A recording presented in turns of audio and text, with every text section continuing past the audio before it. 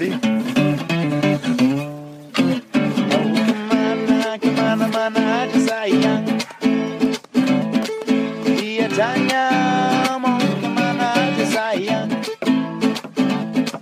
Mau cari apa? Cari cinta. Cari apa? Cari cewek. Bertualangan baru di sini. So welcome back to the Diaries of the Wild Ones. I want to give a really big thank you to Wild Earth Australia because I'm just so stoked to be a part of their team.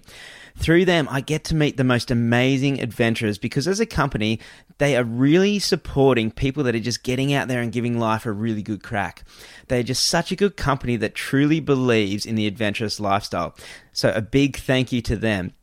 Now, if you need any gear for your next adventure, running, hiking, camping, climbing, survival, you name it, they have it. So go to the website wildearth.com.au and put in the 10% discount code Diaries of the Wild Ones, all one word, capital letters. Free shipping Australia-wide. They even ship internationally. Now, this episode is one of the best I've ever done. This episode is so scary, so wild, so on the edge of your seat. But to really do this episode justice, I really need to explain it and get you guys to picture in your head before we start talking about what we're talking about. Now, this guy you're about to meet, Shane Ackerman, is literally living so far on the edge that it's so scary. He's a big wave bodyboarder charger that is underground and purely does it for the love of it. And he's pushing so many limits. Now, I think what you need to do to really understand this episode is go onto my Instagram, Aaron_Shanks, and look at the promo video that I did for this interview. Or just go onto Google and Google Shane Ackerman, and you're going to see a lot of headlines come up, as in like bodyboarder dies at the right, or like greatest hellman charger. He is arguably one of the wildest big wave chargers in the world. A lot of people don't agree with what he does because he lives so far on the edge. He doesn't use flotation devices. He tries to paddle. A lot of people say like he's just going to kill himself. Now, because of this and being his friend, and I've become really close with this guy since this podcast, and I've got to say it's an emotional roller coaster because he inspires you so much and you want to support him and encourage him to chase his own personal endeavor. But at the same time, having an emotional attachment to him, as in like being his friend, it is so scary to watch because it's so scary like to think that we might lose him one day. And it's something that like it's his own personal thing and he's got his own drive, so it's all up to him, but it's so freaking scary. It's so scary watching what he does. Now imagine this. Imagine you're at the scariest wave in the world, the most dangerous wave in the world, right, which is the Right in Western Australia. Imagine a 4-story building, like an apartment block, filled with water, coming at you. Imagine you're lying down on your stomach on the ground and watching a 4-story, 5-story, 6-story building of water coming at you and suck up because it's about to hit a shallow reef. And you're right there in that impact zone. Now picture you don't have a jet ski putting you in the right position. Now picture you're not wearing any flotation device. And you're right under it. And you're deciding to try go for it. Now, the thing which is so scary about this with Shane is this story that he first talks about surfing the Right in Western Australia, he's got like, when he sits in the zone that he sits in, he's got like a 5% chance of actually being able to make a wave. But he's out there just trying to see what's actually possible. And it's so freaking scary to watch. Like, imagine this 5-story building sucks up and hits this shallow reef. All this water suddenly moving across this shallow reef and then hitting a drop-off where all that water that's come in so fast across that shallow reef is suddenly diving now underwater. It's creating an underwater waterfall. So when Shane takes off on these things and doesn't make it, he's suddenly being shot straight underwater, 15, 20 meters deep. There's so much power washing around that it's like trying to pull his limbs from his body. He's trying to stay so calm and at the same time get his hand to his nose. So as he gets pushed deep, he can equalize. Otherwise, he's going to blow his eardrum straight out. He's sitting underwater, trying to be calm, getting thrown around like a rag doll where there's caves that he could get stuck in. There's rock ledges that he could get thrown up against. There's other waves coming that are also going to hold him down. There's jet skis won't be able to get in straight away because of all the foam on top of the water. It's too oxygenated for a jet ski to get in there. And he's sitting underwater in that darkness, in that depth, being quiet, being still, and praying that he won't black out before he gets to the surface. Or that when he does black out, someone's going to have his back and can get to him in time to resuscitate him. He is living so far on the edge that like it's going to be hard to understand why anyone would ever do something like this. And I think that's why this podcast is so interesting. He is someone that does it. Most of these big wave guys, and not to take away from anyone, but you know, like there's a lot of glory around it. You know, like to get that shot, to get that photo, to really push the limit and to get glorified for it. And Shane, he's not about that. He's rocking up first thing in the morning by himself and paddling out and doing it by himself before the other crew get there, just to do it purely for himself. And I don't expect anyone to understand why he does what he does, because that's his own personal thing. Some might see it really reckless. Some might see it really inspiring and powerful. All I know is that this is a great dude with balls of freaking steel, and he's really going for it. It's literally his life on the line every time he does this stuff, and it is so scary to watch. Whether if you're a surfer or not a surfer, doesn't matter. This podcast is going to relate to you. This podcast is going to scare the fuck out of you. And this podcast is hopefully going to inspire you. Yeah, I think I've said enough. Just enjoy this one and try picturing it in your head when we're talking about it to really understand it. Okay, enjoy.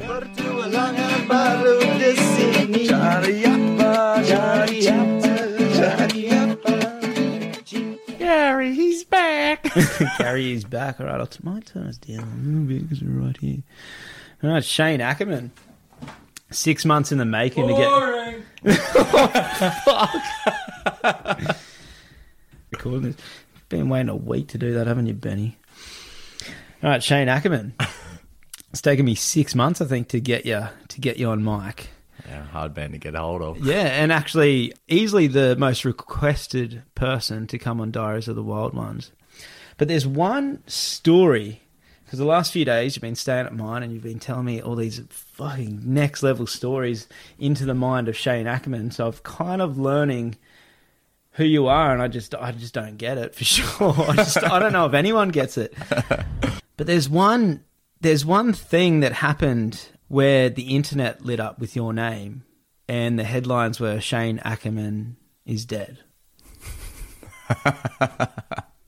And I know there's a whole backstory there, what I do know from that backstory is that it opens up a whole heap of other questions that I want to ask you in that. But if you haven't told that story too much, have you told that story much at all?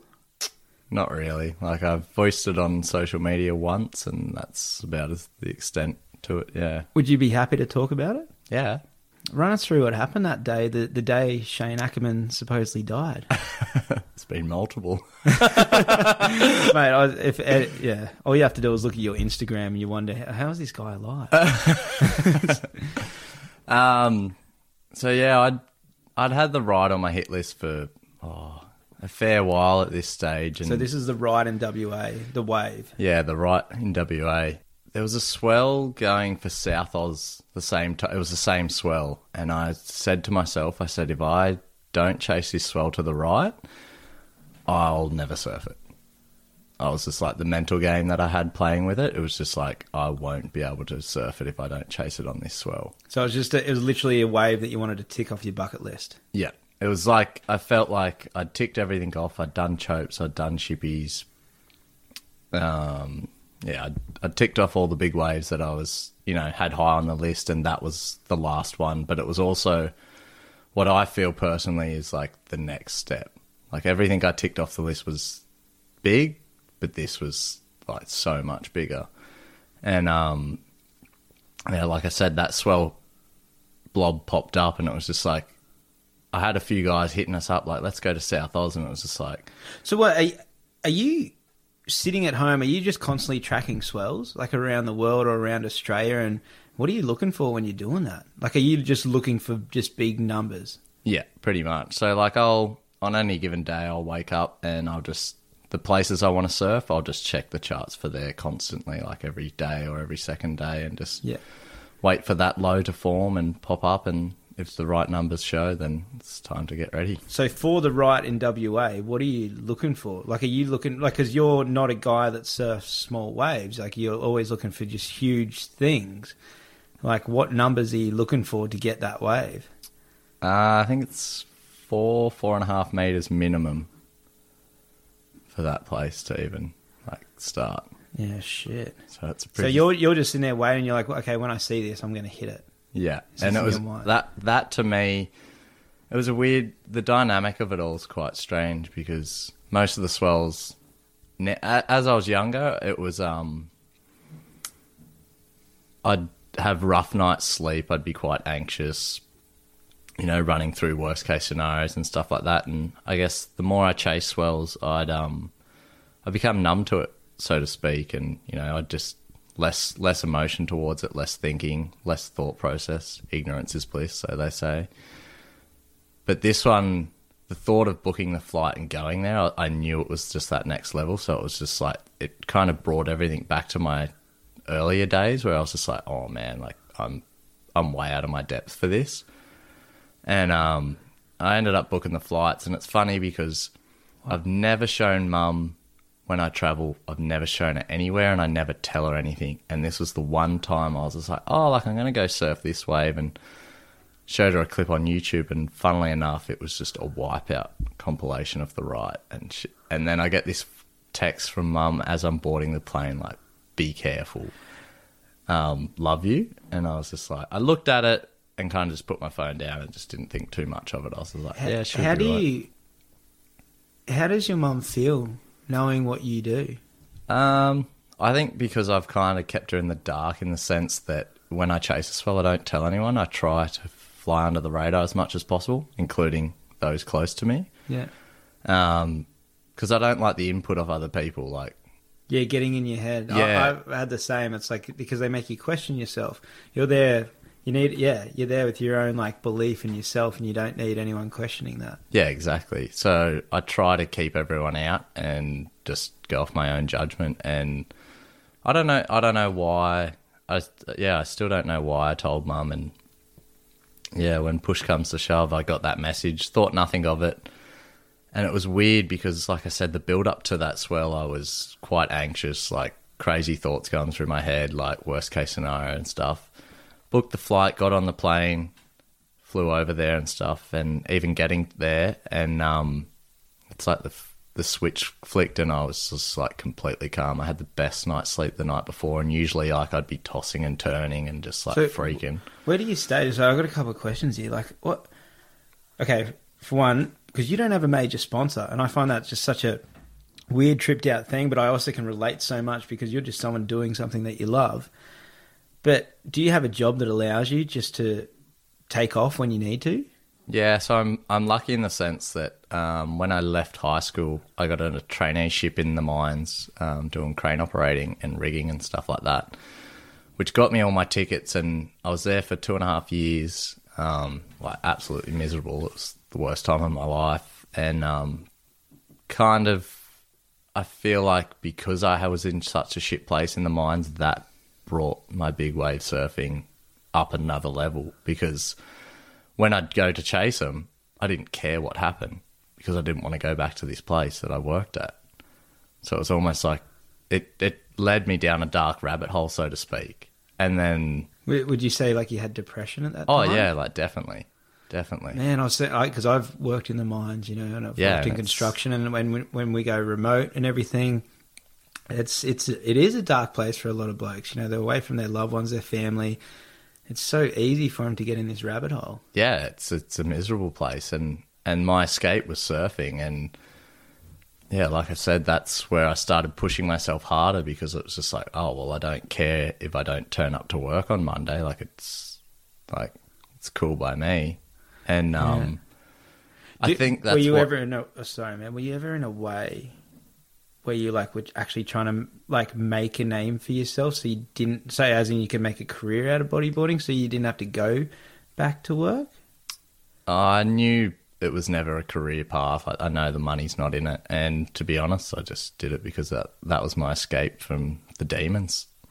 Fuck, dude. Yeah. So it kind of, I guess, the way I look at it now, looking back on it, is it helped me fight that fear barrier because I didn't care. Whereas, like, for people that don't have it, you know, you've got that fear tolerance and you're trying to fight that. Whereas I didn't have that because I didn't want to be here. So it was just like you push past it. It was just like, oh well, like whatever happens, like she'll be right. Shit. Yeah. But then like just being humbled by nature, like kind of brought me back down to earth, and like that's where I got the stoke from it. And yeah, as time got on, I got a reputation for just being the guy that goes out and gets flogged. So in a way, who you are now, right? It's like you had to go through that period to be able to become who you are now, because you were put in a dark place which allowed you to break this fear barrier, and then you were humbled, but the fear barrier was broken down. You became comfortable in doing this completely psycho thing. Yep. Yeah, pretty much. Wow. Yeah, weird dynamic that's never been voiced before. But does that mean Shane Ackerman fears? Because I put a thing up on social media asking what to ask you, and the biggest thing is, do you fear, and what do you fear if you do? That many people sent me that this afternoon. The funniest reply I'll have to that is, I'm scared of heights. Really?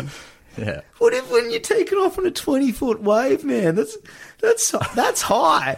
What are you talking about? Doesn't make sense. I don't know. Yeah, right. So you actually get a fear from that. Yeah, like in my trade, so to speak, like rigging and crane operating, if there's man box work, like I'm not going up in the man box. Like they can have it. Like I just, yeah. Isn't that weird? It's well, you real saw weird. me yesterday freaking out trying to grab a crane. You know what I mean? Timid Terry. Yeah, getting used to that is so. I find it really weird with like people in this world. Like I was saying, like Andrew Mooney, like the stuff I see him do, just like the stuff I see you do. You know, it's just like, whoa, they're like just twisted. They've got a screw loose to be able to do that stuff. Yet they're just normal blokes. That's what they've become comfortable with. Yet they're scared of other things. Like Andrew Mooney thinks I'm crazy, and I think he's the craziest guy I know. Yeah. Well, until I met you, actually. You blew him out of the water. Sorry, Mooney. It was fucking... So, yeah, okay, run us through this swell. So yeah, you're like fearing it. Yeah, well, until I booked the flights, it was almost like I booked the flights and the fear just went away. It was just like, well, you know, here's my fate type of thing. But no, I was in a way better place when this swell come through anyway. And, yeah, so we rocked up and in the morning and, you know, you're going through the motions, getting everything ready and that. And I'd told myself, I was just like, I don't have to surf it today. I'm here and I have the intentions to paddle it, but I don't have to do it. Like everyone that I know that surfed it and or paddled it, I'm pretty sure they've towed it as well. So they've had a taste for it, or they like, you know, they've watched it enough times that they know how the wave works. And to be honest, I just went in completely blind. I had no idea, never been out there, and just... So you've kind of put yourself in check into your ego, as in like if it's too wild, don't do it. Like you're like, don't do it, Shane. Yeah. Do what you're comfortable with. Yeah. I do that in the mountains. So it's such a smart thing to do. Yeah. I do it in the mountains all the time. It's like, let nature rule you. That is what humbles you. But it was the only time I've ever like had that thought where I've been like, don't. Really? Yeah, it's the only time I've ever been like, you don't have to do it. Every other time I'll see a swell and I turn up, it's just like, I don't even have that thought. It's just like, I'm going out. So it was the dynamic of that whole swell and what happened was just like, it was real weird. That's so weird too. It's like, in a way, it's like your intuition is picking up on something, you know what I mean? Yeah. And when you say like people tow, like what was it in your mind that you're going to just paddle it? Like for people that don't know about towing surfing, it's like huge waves need a bit of assistance, or like we think they need a bit of assistance to get into them. So most people like use a jet ski to like whip in to these waves to get themselves in the position with speed, and they're already at their feet, and to not take anything away from those guys, it's completely insane what they do.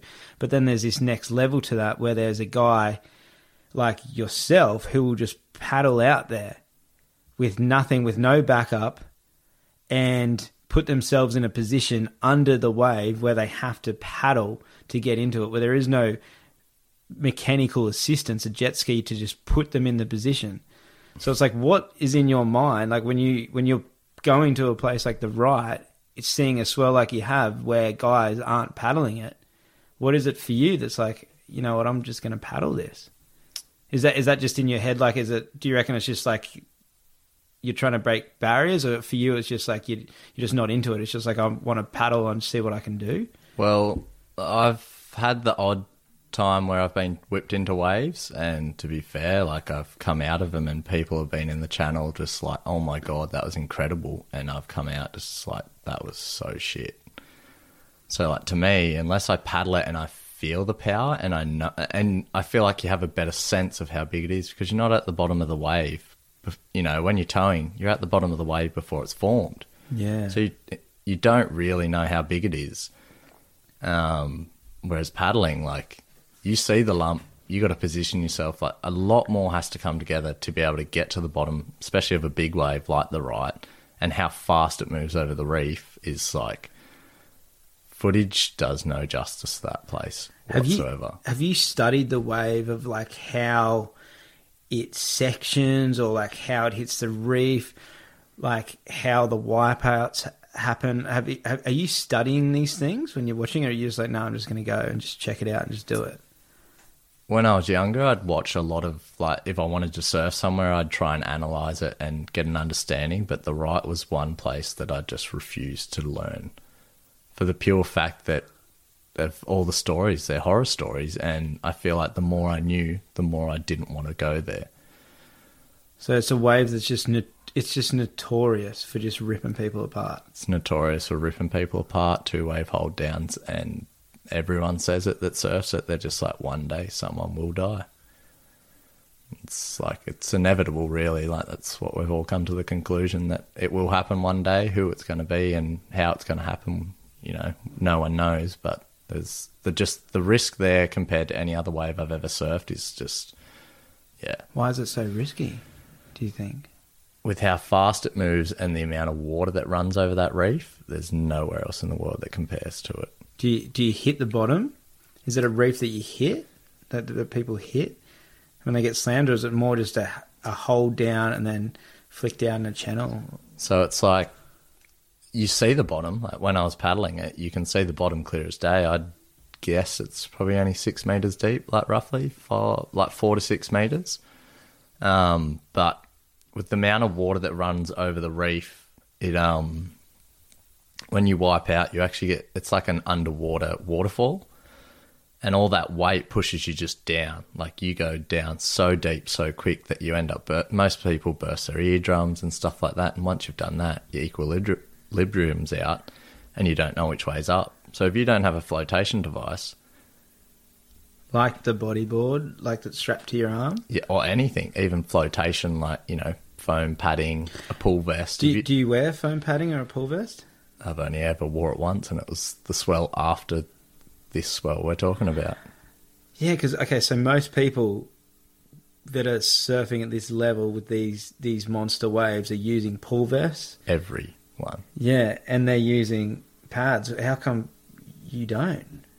Because if your arm rope, like if your leg rope, your arm rope snaps on that bodyboard, Which is highly likely. yeah. I guess I have a fear that the padding will feel uncomfortable and restrict me from trying to paddle. Yeah. And then if I want to duck dive, because I'm in the zone I have to sit in, you're so close to being under the ledge and like getting out scot-free type of thing, like getting over them. A flotation device, if I have to duck dive, even just the slightest bit of the lip, you're getting sucked over. I'm gonna translate that for the non-surfer. So basically, you're saying that because you're not towing in with jet skis and getting put in early into the waves and standing, you're paddling them. So you've got to be under when those swell lines come in, those waves come in to hit the reef.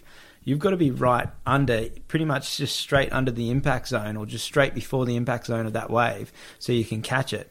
So you're saying like if one comes like a bit bigger, comes in front of you, and you need to try get under it or get under it quick, or get out of the way or anything, you've got these floaties on. It's going to make it heaps harder. So it's actually going to put you in more danger. Fuck, man, that is so intense. Yeah, because it's like guys use this so they can surf these waves like this, so they can save their life. You're not only going to the next level of paddling. It's like to do that, you've got to cut safety devices. You've got to cut the flotation devices that are going to save your life. So it's like adding so much more, like, 'cause there's so much more risk just paddling. And then that, holy freaking shit. Yeah. And there's only a handful of people that have actually paddled the right as it is. And like I said, I'm pretty sure they've all been towed, or I think that most of them are all from West Oz. So, they've grown up, they know all the stories and all the backstories, whereas I kind of refused to listen to them because I knew it would get in my head, and then it'd be the psychological barrier of not wanting to go there because of the fear creeps in. But yeah, like I said, I turned up this day and we were watching it, and I was just like, I was blown away by how fast it moves over the reef. Like I said, How big are we talking when you're looking at it? I didn't know because there was no one out. Like, we turned up and there was no one out, and then Tim Benithan looks at me and he's like, "You getting out there, Shane?" And I was just like, we'd turned up and I'd seen one wave break, and I was like, I don't even know how big that is. Like, I have no idea. Like, so I waited a bit, and then a guy I met, Tom Ford, Corgi, that his nickname is, he jumped out after turning up. We weren't there for that long at all. He jumped out, and I was just like, oh, well, if he's going out to paddle it, then I'm going to join him. And we had a session in the morning and got like 10 to 15 waves, and I don't even know if I made a wave. I think I just got lit up every time. How big was it? It was big, but not as big as what it was about to become. So what's big? What is big to you? Is this 10 foot? Yeah. 8 foot? 15? It kind of doesn't break unless it's 10 foot plus. So this is 10 foot, and for the non-surfers, that's a 10 foot, what is it, a 2-story building coming at you? Yeah, roughly about that. Yeah. So we'd caught a few, what we would describe as a Warwick Kappa, and had a bit of a laugh. Then the high tide kicked about midday, and a lot of people went in for lunch or whatever, and we all just sat out on the ski, and it got quite full, and it pretty much looked like it was game over, and that was the talk of the town type. Everyone was just like, oh, all the swell's fizzling. And then about 1:30, I think, from memory, I don't know why those numbers come up, just like lump after lump started coming, and they were bigger than anything that had hit that morning. And it was just like pristine conditions, like light, like 5 to 10 knots offshore, like sunny day, like as groomed a swell as you'll ever see anywhere. And what some people say is the best day that was ever at the right. And yeah, the swell kept building, and we went back out again, and we got a few more. When you said earlier, like, you didn't make any, so you're copping beat downs from 10 foot plus waves. What was that like at the right? It was intense, hey. Like, more often than not, I was coming up seeing stars, and like I was just like, wow, like this is so fun, but so like crook. Like, are you training for this shit? Like, are you training for this stuff? Like, I know, like, we've been diving and spearing the last few days, but that's like, you're relaxed and we're holding our breath and going underwater. But this is like, you're getting pole driven by a freaking extremely powerful Tons lump of of water. Yeah. At that time, I've stopped now, but I did for a period of time, I did a sport called underwater hockey. And I feel like that helped massively with your breath holds, because it's such an intense, fast-moving game that it's kind of like a wipeout in a sense. Or Your like, heart rate's going while you're underwater. exactly, and you're holding your breath, and You're burning your oxygen. and you're fighting against other players that are trying to take the puck off you, which is somewhat violent. It's obviously you'll never be able to replicate an actual wipeout, but it's the closest thing you can do into a pool that would do it. And yeah, so that's, if you call that training, then that was the only training I was doing outside of just spearfishing. So when you caught one wipeout like that at the ride and you come up seeing stars, what is it in you that takes you out to get another one? You just dust it off and go back out and have another go. Try again. Just that pure determination. Just like, yeah, I just want it. Yeah, like once I got a taste for it, and it happens everywhere, I guess. Once I get a taste or get an idea of how the wave breaks and stuff like that, it's like, then I'll kind of assess how big it is and what waves that are coming through, and then I'll start to look at what I feel is achievable for paddling, and then I basically keep going until I can't, or I get the wave that I feel is paddleable, and what eyes on the prize type thing. Yeah. And so the high tide had passed, and then we went back out and started getting a few. Funnily enough, I actually lost my flipper on one, had spares, put it on and went back out. And in the meantime, this guy, Connor Jackson, and his mate, I can't remember his mate's name, they went and checked a wave across the bay. And on their way back, they found a flipper in the middle of the bay, like half an hour later, and it happened to be mine that I'd lost like a few waves prior. And it was just like, what are the chances of that? And so we'd surfed it again, Tom and I, and we'd got a few waves, and then what happened there? And then Tommy went in and he got his fisheye out and went and shot fisheye out there. Like, this guy's a low-key hell man, for sure. So these guys paddling? Yeah, Tommy was. It was just Tommy and I. And then, funnily enough, actually, and I'm so glad it happened, when it went flat, Grommies paddled out. They slept on the headland that night and paddled out from the beach. So a couple of young kids. Yeah, like 16, 17. Like, real young. There was about 5 of them from memory. And they went out and got a few, like, that barely broke. Like, they stood tall, had enough power to kind of like make whitewash so you could catch a wave and then get to the channel. And I think they got too cold and the swell wasn't really doing it at high tide, so they paddled back in, or they got a lift back in off the skis and that. And I'm so glad that happened, because not long after they went in, that's where the swell started getting bigger, and that's where stuff started to go south.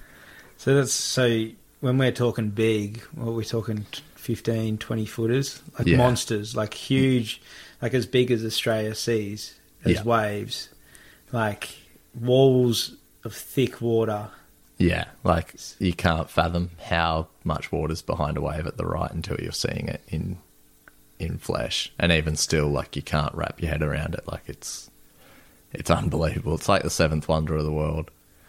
Shit. Yeah, and then so they've gone in. Tom and I paddled back out, got a few, and then he's come in, got his camera and started to shoot a bit of fisheye out there. And, you know, shooting fisheye, as most people would know, like, you've got to be in the zone. So for him to even be swimming in that zone is probably just as crazy as trying to paddle it. So he's, when you say he's fisheye, he's gone to swim out as a cameraman to take footage of you. No, just to take footage of the swell. Of just the swell. So he's just in the channel, like swimming with a camera to try and take photos of it. Yeah. Right. And he nailed some like cracking shots. And then we come in, I think I got flogged a few more times. I definitely got flogged a few more times. come in and kind of recouped, had a bit of a break, and then like out of nowhere the light just went amazing, and like they were like consistent like 15 foot plus, probably 18 foot type waves coming through, just like back to back to back. And then like the word in the lineup and in the skis and that was just like, oh, it's not paddleable now, like you can't do it. And it's just like I kept hearing it and I kept hearing it, and it was just like, if I hear it one more time, like I'm just going to go out there and see if I can do it. Like if I ever hear people say you can't do it, in my mind I'm always like, I'll always look at a way that you can do it. Yeah. Whether it looks like you can or not, it's just, I feel like if you have the can-do attitude and you go out there in the right frame of mind, and, you know, you got to be smart about it, you know, you can achieve anything. You've proven it. Like, maybe not in this session or whatever, what we're about to find out, but the things that you've been able to do and paddle into, you've pushed those barriers. Like, you're a result of exactly what you just said. Yeah, well, that's... Yeah, I guess that's why I get so much joy out of paddling the waves, is because when you do paddle that wave that everyone's told you can't, it's like there's no better feeling. It's bittersweet.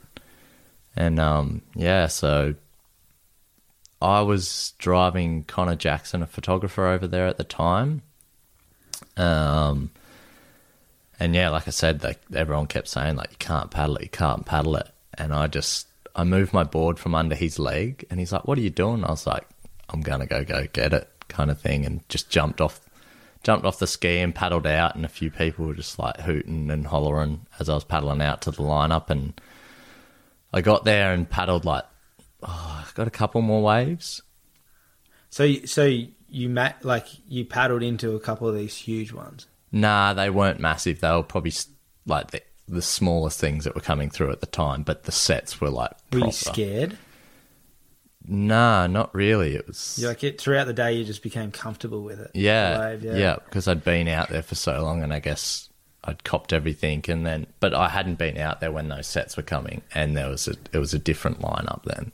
There was so much moving on the reef, like the position to get into a wave and get in a safe zone was borderline not doable. Just because of the current, like just the water just moving around. The size. So like if you're trying to paddle a 10-footer and a 20-footer comes behind it, like you can't. I hate that feeling. You paddle for one, you turn around, there's a monster behind you. Yeah. I don't know the feeling with a 20-footer behind me. I didn't know until this well either. Like most other waves, like they're consistently breaking on the same ledge, and you don't have to move that far in and out. But with the right, like the size difference, it can be a 12-footer breaking or a 25-footer. Take your pick. Which is like that's the hard thing about paddling it, I guess, is because the waves that come through are just like you don't really get them anywhere else. And so yeah, I'd caught a few more, and then I looked at the skis at this one wave, and just no one was going. And this was, like I said earlier, like this is the part where I was like, I feel like I can paddle this wave. So I've like probably moved like 3+ meters inside of where you would even fathom like putting yourself, because I knew how big this wave, or I didn't know how big it was, but I knew by far it would have been hands down the biggest wave I've ever caught, like by a country mile. And I'd paddled and paddled and paddled. That's big. If you look up any footage of Shane Ackerman, all you have to do is put in Shane Ackerman, you'll see him riding the biggest waves on the planet by far. And so for you to say one of the biggest waves, I can't even fathom it. There's stuff when you tell me these stories, until I see the photo, it blows me out every time. You had me screaming the other night. You showed me that footage of you, and I was screaming, and now you're telling me this thing's bigger? Oh, like it dwarfed that thing. Oh my God. Okay. So like, yeah, I've pushed so far in the reef because I knew how, like, and I could also see it, like, already drawing off the reef, and I was just head down, bum up, and I was like, oh, I'm going to have one look behind me and just pray that the skis can see what I'm doing. And obviously they picked up that this lump was looking a lot better than probably what they were thinking. Or I don't know what happened out the back. And they started towing, and just my heart sunk. Like, So they're towing a surfer or a bodyboarder into it? they were only surfers. So Yeah. Tom and I were the only boogers there that day. Yeah. And yeah, so my heart just sunk. I was just like, I know I'm in a shit spot, and I know there's going to be a bigger one behind this. So it was like I had to get that wave to kind of be in a safe spot, and Yeah. I've watched the footage. Because you've come inside. So if far. that wave, even if you turn around, don't go, you're already so far inside, the next one's going to land on your head. I hate that feeling. Yeah, and I didn't know.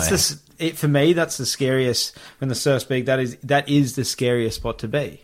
Yeah, That is it, because you're scrapping using all your energy, no matter what, to get out past that wave. If you miss that first one, you caught so much on the inside. your and lactic acid build up too. yeah, and you cop all that. If you don't make it, you cop all that power on the head, and you've just burned all your energy. Yeah. It's such a scary place to be. Yeah, so I've obviously had to turn around and try and make that like 3+ meters that I've just paddled inside.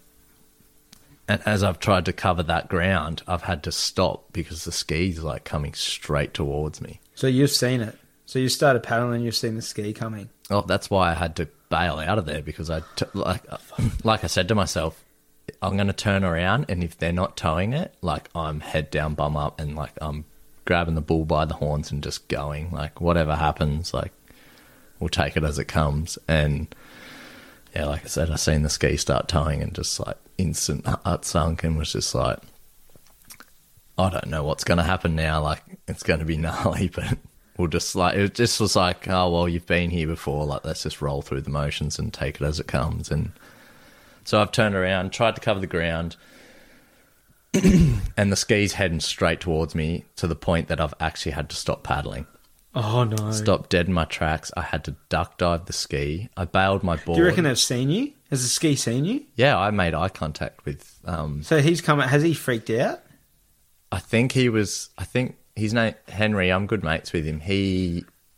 I think he looked at me like, oh no, like this is like, yeah. This is going to be close. So yeah. So you've got a jet ski coming at you that's got a tow rope with a surfer, or is the guy doing a step off? No, it's a tow rope. Tow rope. It'd be hard to step off and something like that, eh? I don't think Impossible, you could. yeah. You'd have to so he's got a guy. So you've got a jet ski coming at you with a rope behind it, with a surfer, 10 meters behind the jet ski. So you're either going to get hit by a The jet ski or a guy on a heavy fiberglass surfboard. Yeah, so I've had to duck dive the ski, and I've felt every bit of it go over my head, and I could even feel the tow rope once let go, like zipping across. And then I've come back up, popped back up, and that's the photo that everyone has seen. What's the photo? Fuck. My phone's on airplane. You got me shaking because I know how crazy this is. There's that buzz. Is it the reception coming through the phone? Maybe. Maybe that's what it is. Yeah. Okay, so anyway, we will look at the photo later.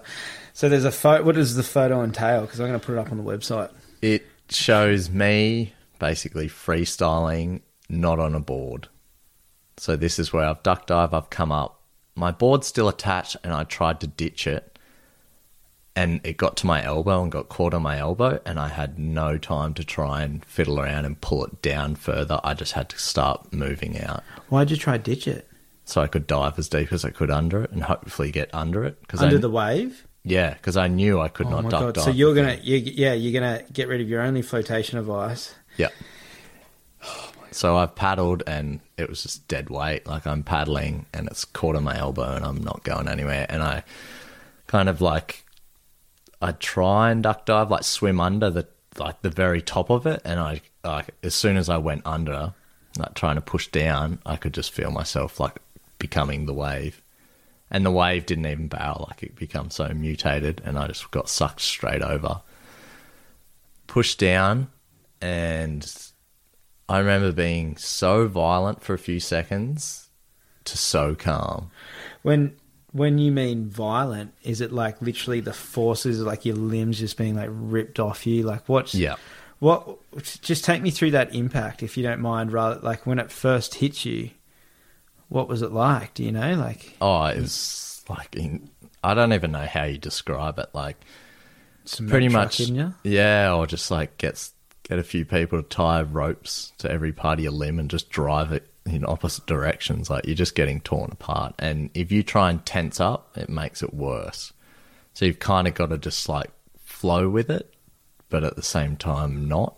It's like, Are you getting worried like with something like this? Like, because that could break your back, that could rip your and people, arms out of your sockets. Like, yeah, people have done knees and stuff from wipeouts out there like that. Like heaps of, yeah, you name it, it's happened out there. And I just kind of try and flow with it and let it do what it wants to do. And then, yeah, I got pushed so deep, I actually opened my eyes and I was in just crystal clear, like, water.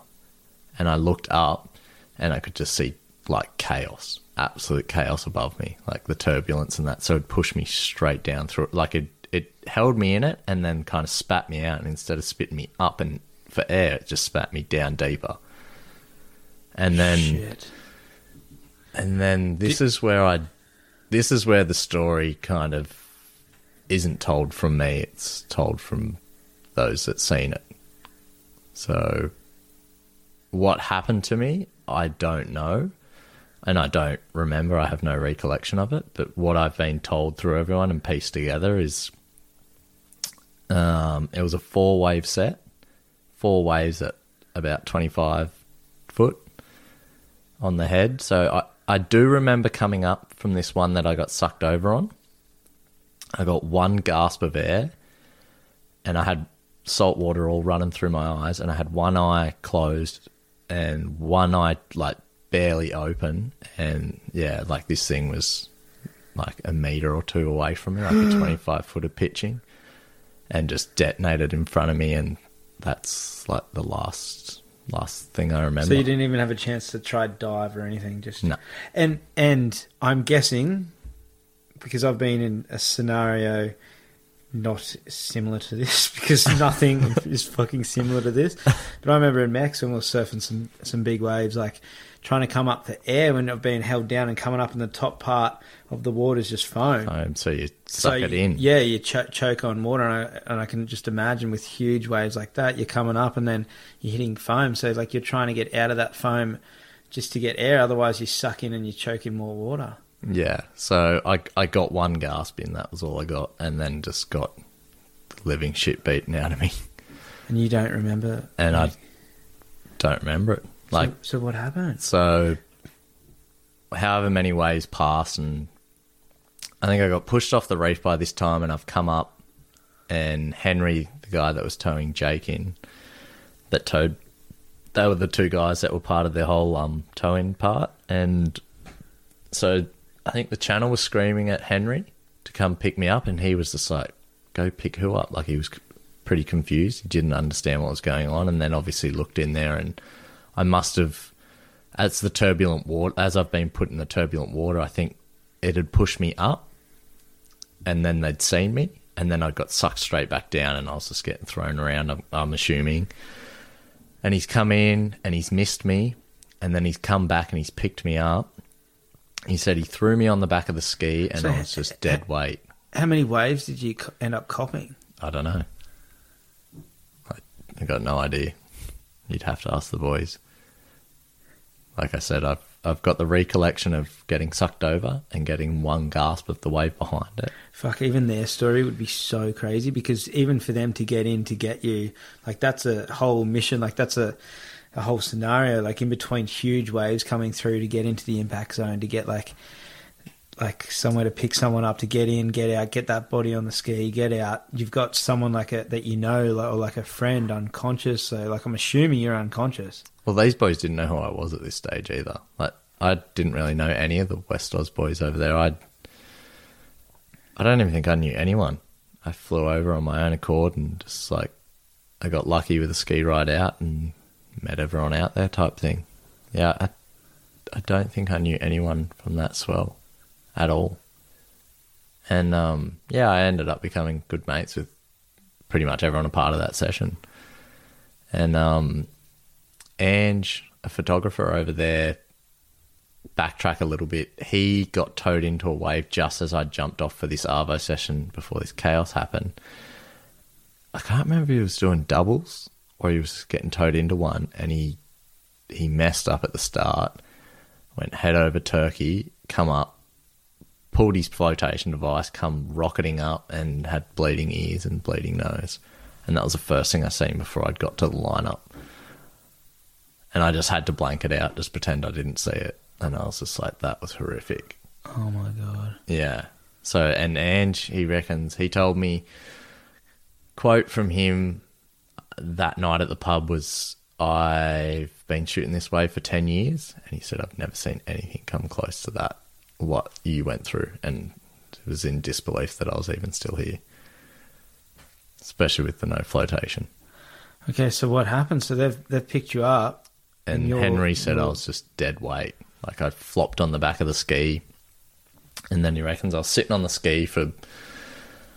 I can't remember how long I was sitting on the ski for a period of time. So, and, so you're conscious, or unconscious but breathing?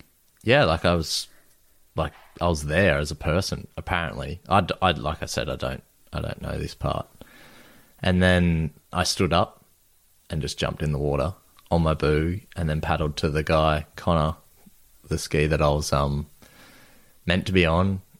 Beached myself on his ski mat, and then just.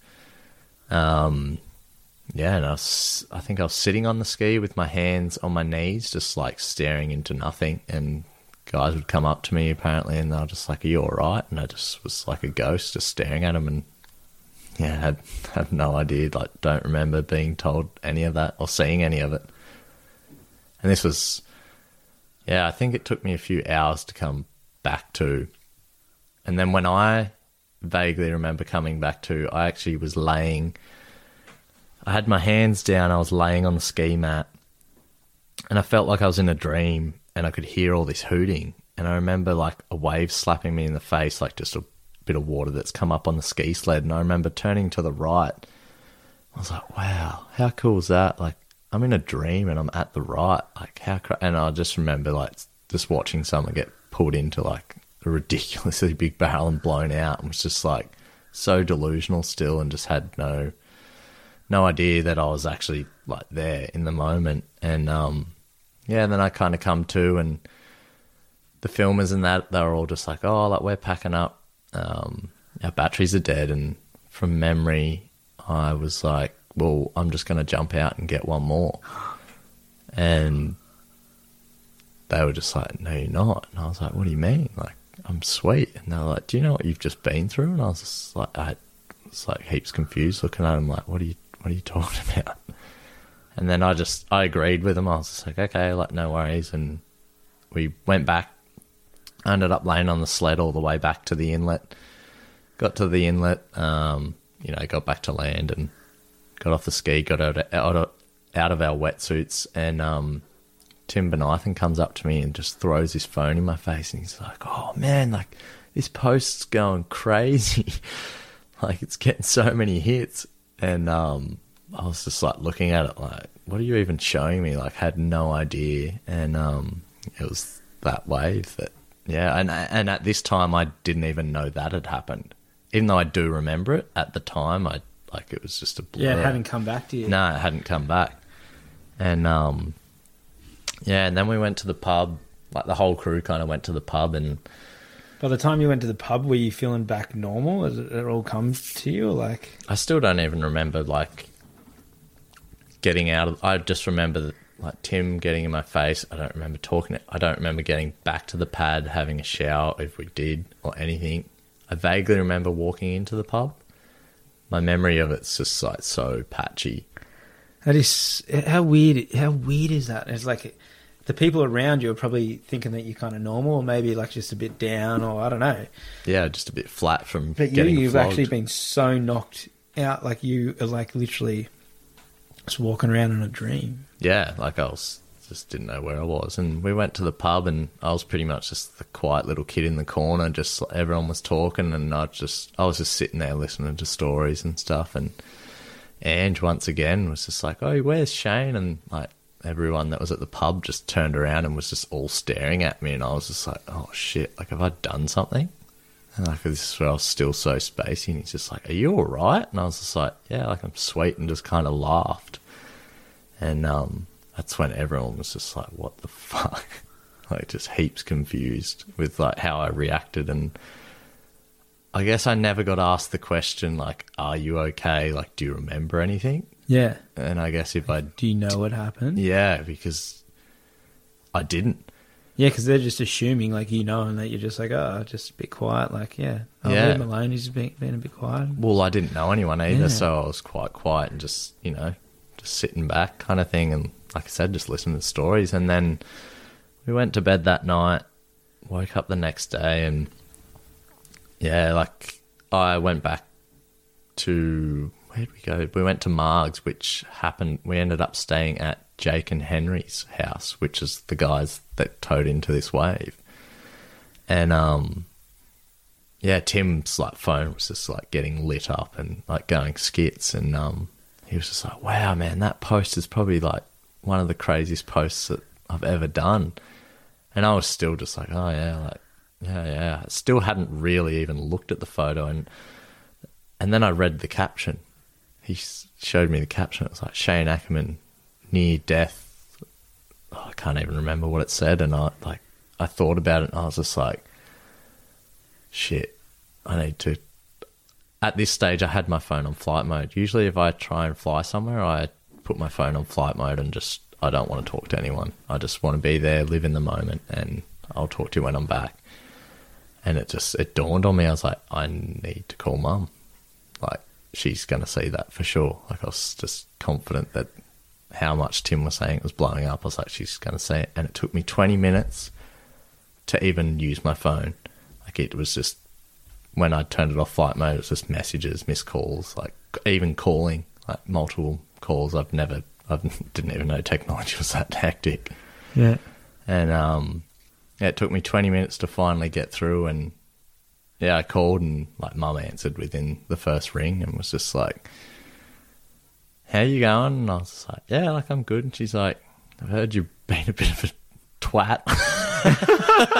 And I was just like, oh yeah, like, nah, I'm all right. And just from memory, she was like, oh, how was it? And I was like, oh, it was incredible. Like, that day was amazing.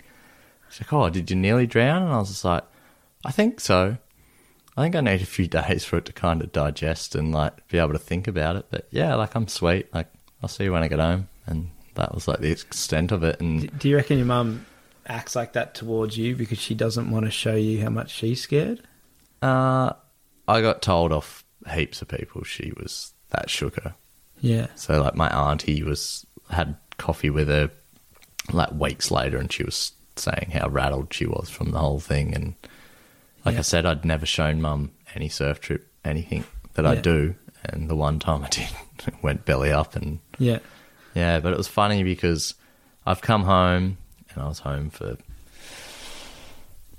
12 hours.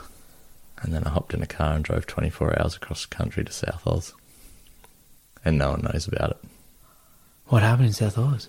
I just went down there surfing and just got off the grid and just... I didn't reply. Do you feel you just needed... I just need to get away. Like, my phone was just so hot at that moment, and everyone wanted to know the story and what happened, and I still didn't know what happened. I needed time to digest, and I was just like, yeah. So you hadn't had you let out that, like, no, you were alive or anything? No. So a lot of people were thinking that you may be either severely injured or were dead for a couple of weeks. And it's I had mates like going back and forth. Like, have you heard from him yet? Have you heard from him? No, I haven't heard from him. Is he okay? Like, I contacted Mum, and I can't remember who else. I contacted like maybe one other person, and that was it. And then it was pretty much just...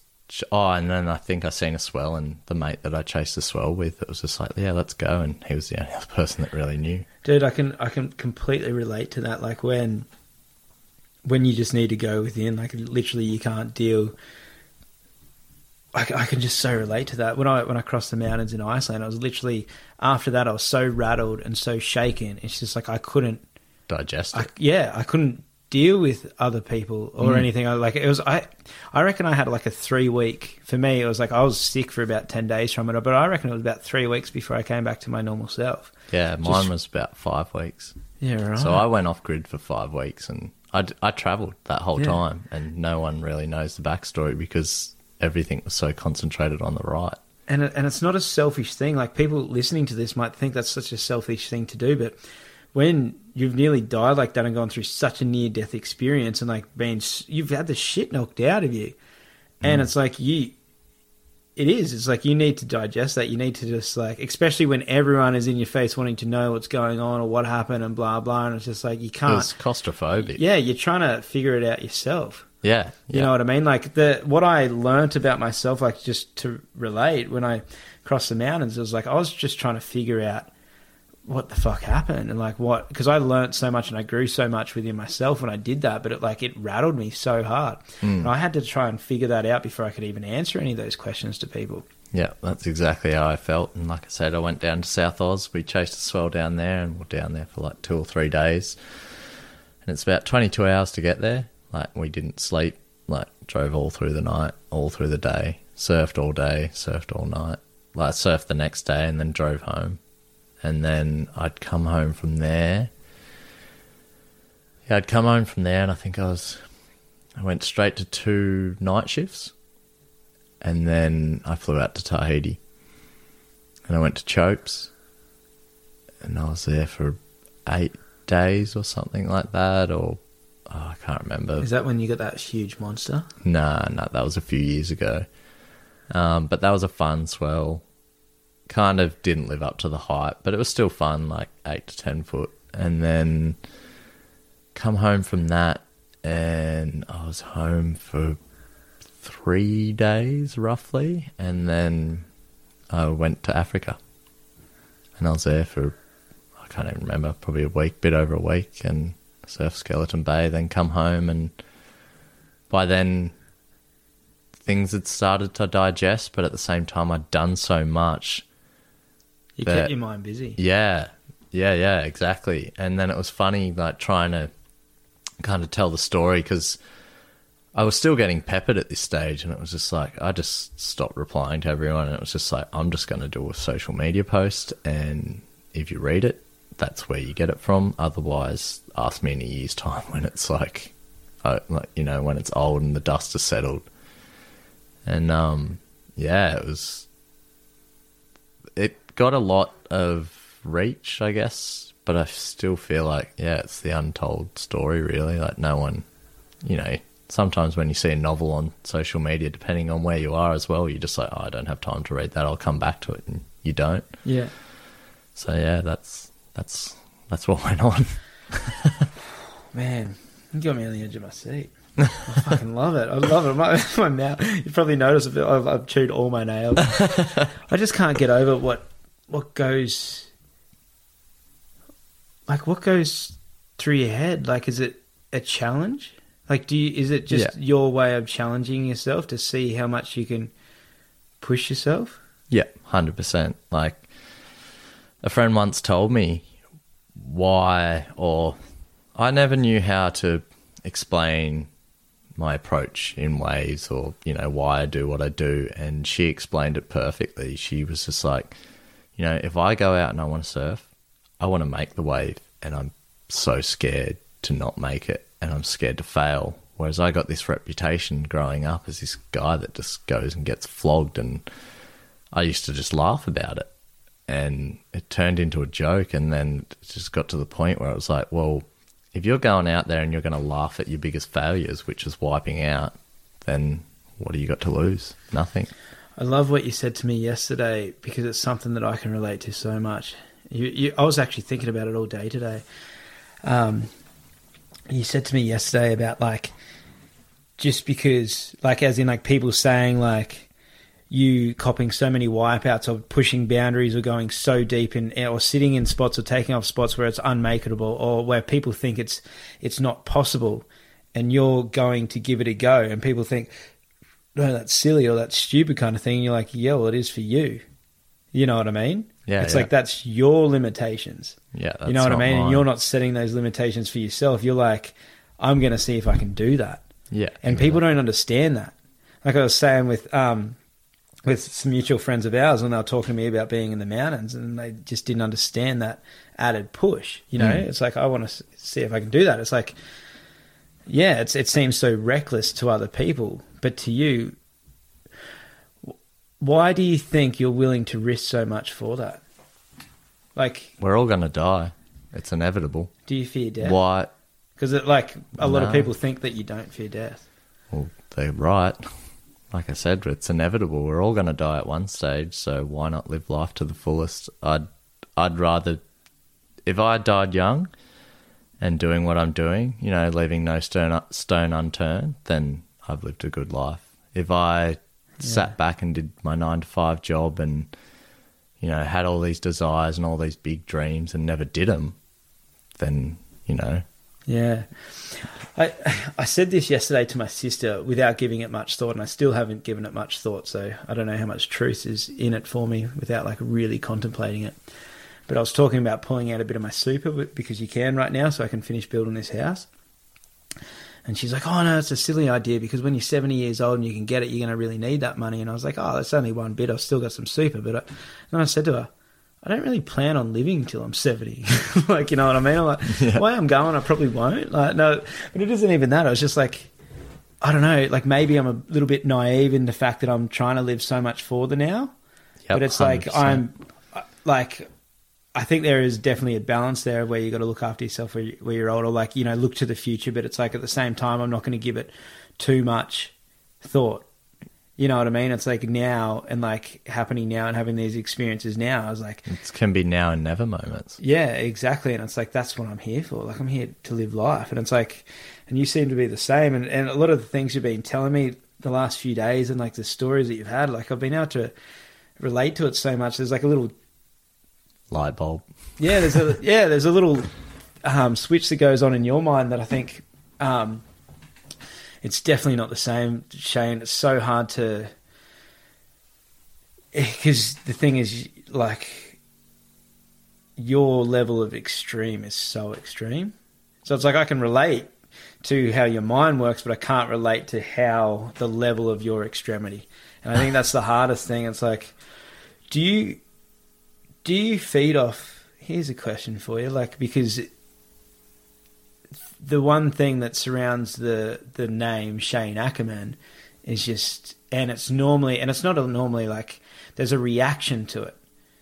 And when you mention your name, it isn't, oh, that guy's charges big weight. Oh, that guy's crazy. It's like, that guy's fucking mental. Like, even like when you read all the articles online that are about you, it's all like the biggest hellman charger in the world, like this, or it's like it's big descriptions of who you are. Like, how does that? Do you reckon that? How do you feel like when you hear that stuff? When people say you're the craziest motherfucker that has ever lived, or whatever? Like, when you hear this stuff, do you think it drives you more? Do you reckon you feed off that?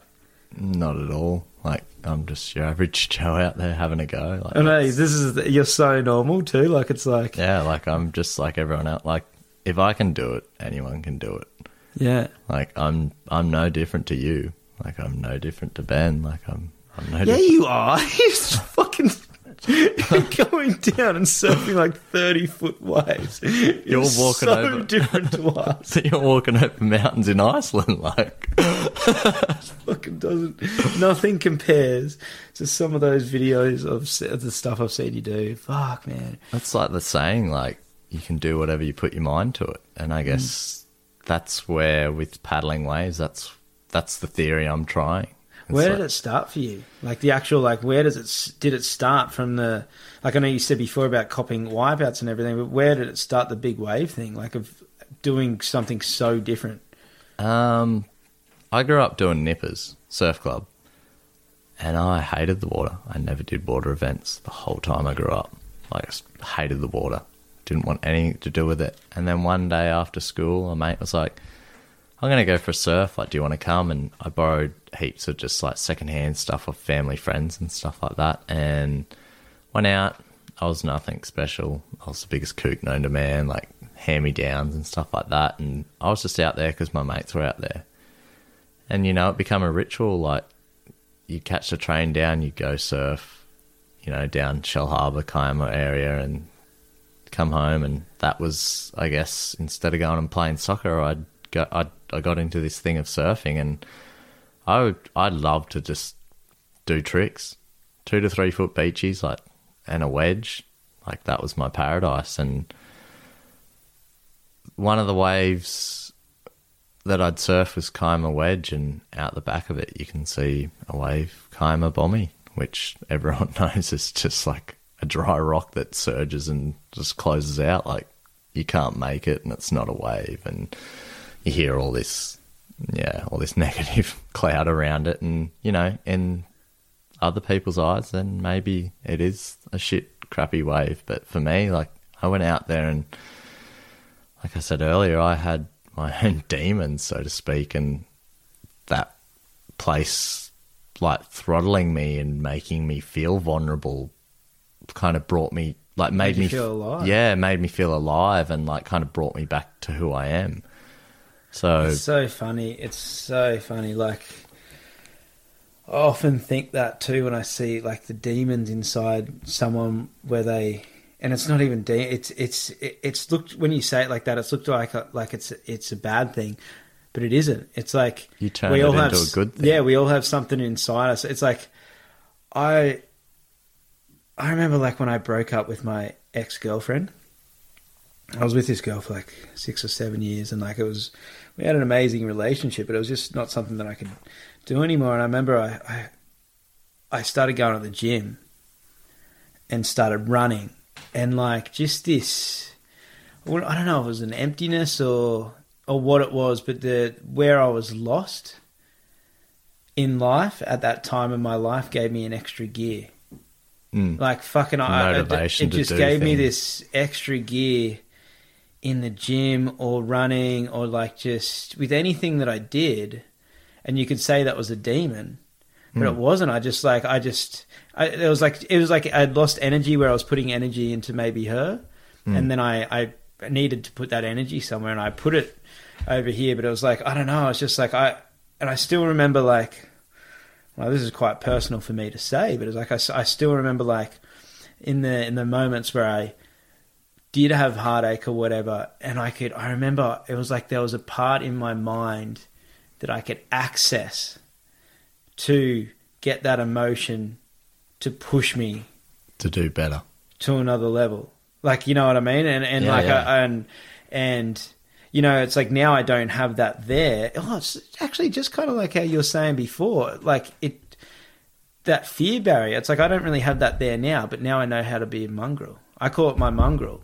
Yeah. Where it's like when I get to my limit, and I love being in that zone. Yeah. It's like I thrive in that zone. I love being in the part. And it looks so reckless to other people. It's like I like, you know, like pushing myself to the point where, all right, I'm done. And I'm like, fuck, I'm just going to keep going. Yeah. You know what I mean? Instead of asking Benny sitting in the corner over there, hey, Benny. But instead of asking Benny to help me lift a log, I'm like, no, I'm just going to freaking do it. And someone will be like, you put your back out. I'm like, I'm lifting it again. And I'll just, you know, instead of going to get the car and get the trailer and put the log on, I'll flip it the whole way down across my property, you know, because it'll take me the same amount of time. But I'm like, oh, fucking, I'm doing it, you know? I don't know. It's just like it taught me to be able to really push my boundaries, but in a way, it did come from a dark place, I suppose. Like I've had that way before I was with her, but it's just like when I broke up with her, it's like I used that emotion then to get into the mongrel stage.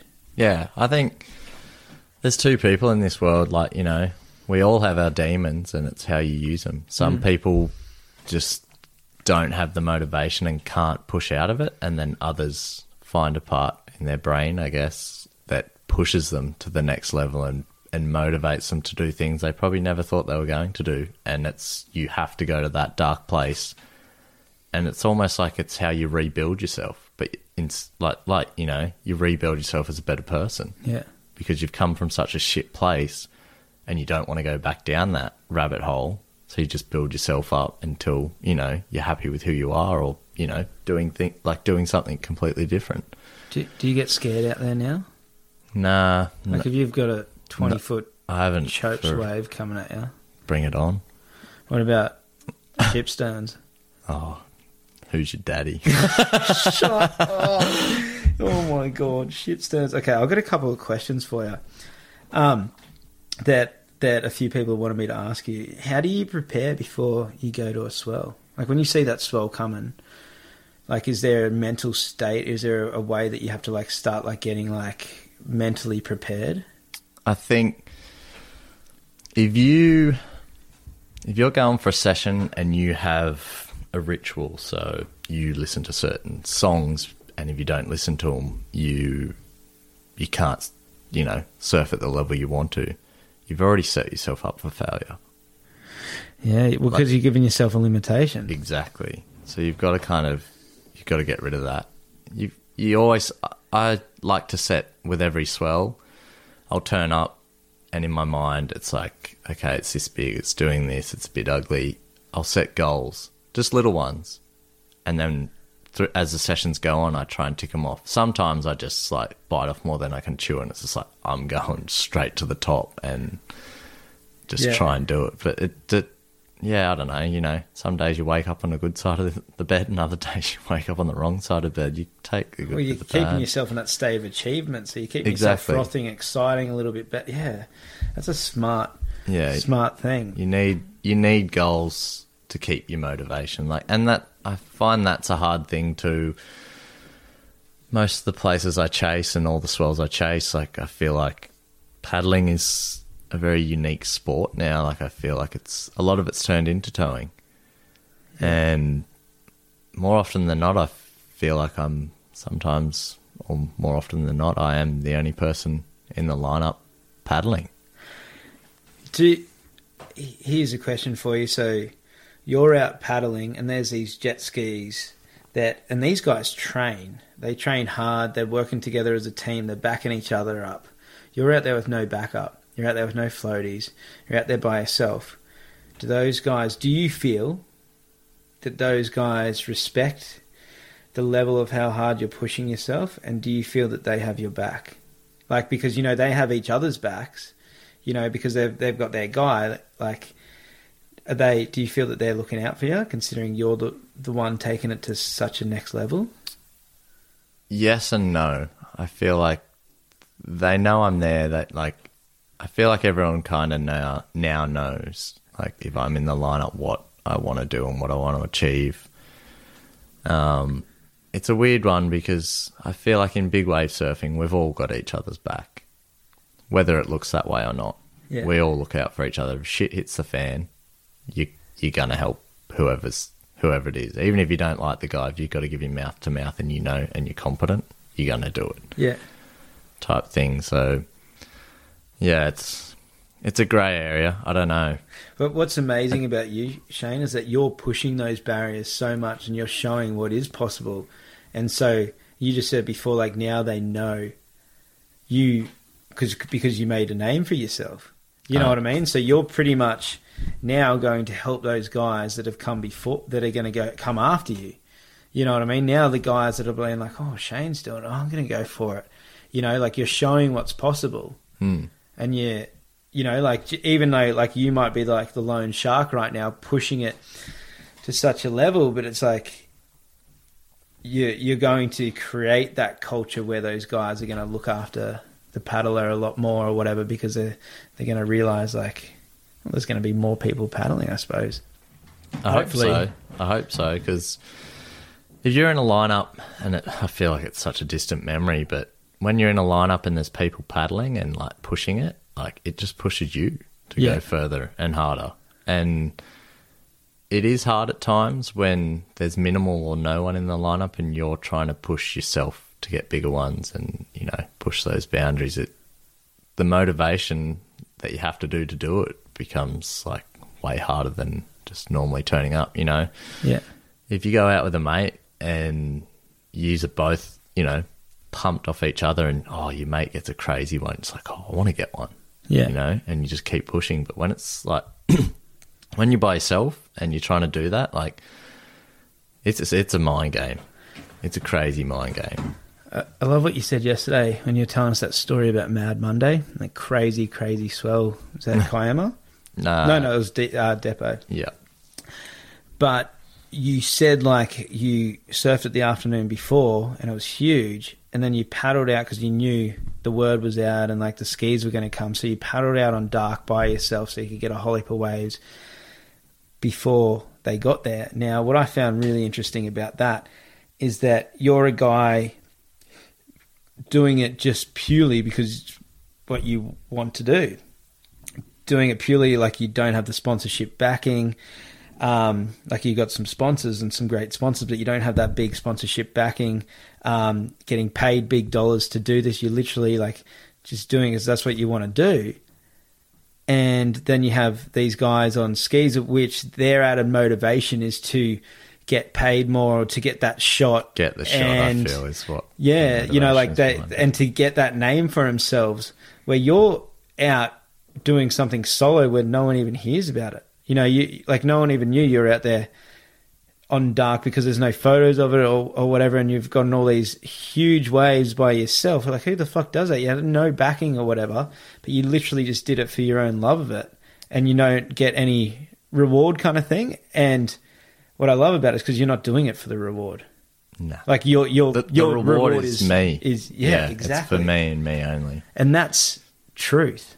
Like that is your truth. Yeah. You know what I mean? I don't need a paparazzi to do what I do. You know, some people, I feel there'll be people in the channel and they'll see cameras and it's just like, I'm going hard today to get the shot I want. It's just like, oh, you're in it for the wrong reasons. Yeah.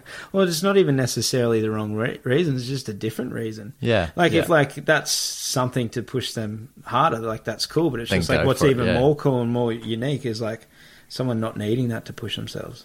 Yeah. You know what I mean? Not needing any validation or any, you know, because like I can say like there's definitely times too. Like I'll do stuff with the camera. Ben and I are always doing funny shit, stupid stuff with the camera. You know what I mean? But it's like we're all guilty of being a photo slut. Yeah, for you know sure. what I mean. Like if like, you know, like if I here's a thing. Like if I was like,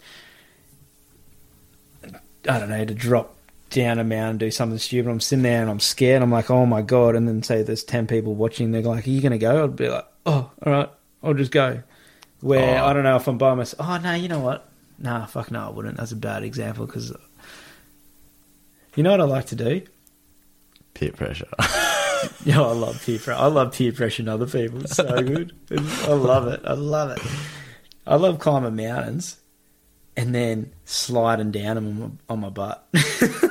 It's like you go so fast. You've so jokes, mate. Like, what the fuck? It's just like so funny. I'm like, I'm going to see how quick I can get off this thing. I might hit a rock, but it'd be really bad if you did.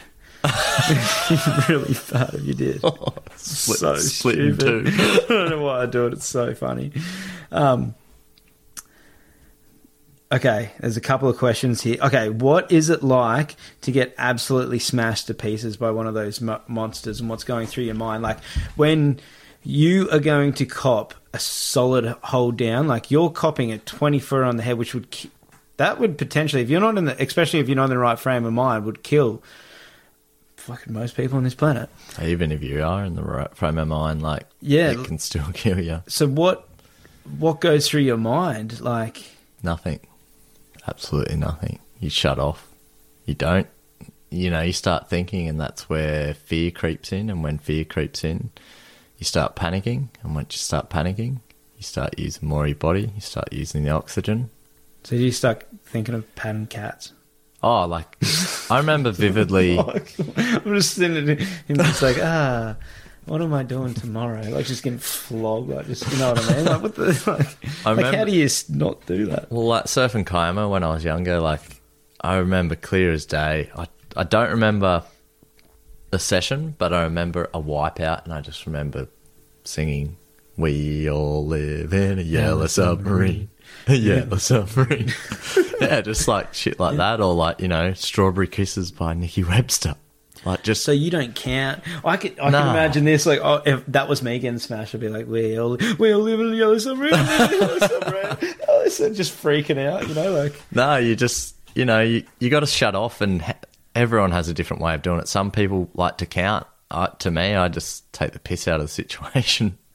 Yeah. So listen to a ridiculous song. You know, everyone that's been in a car trip with me knows I listen to some wacky shit. Yeah. But it's because maybe that's unintentionally, that's like me preparing. Yeah. I don't know, like...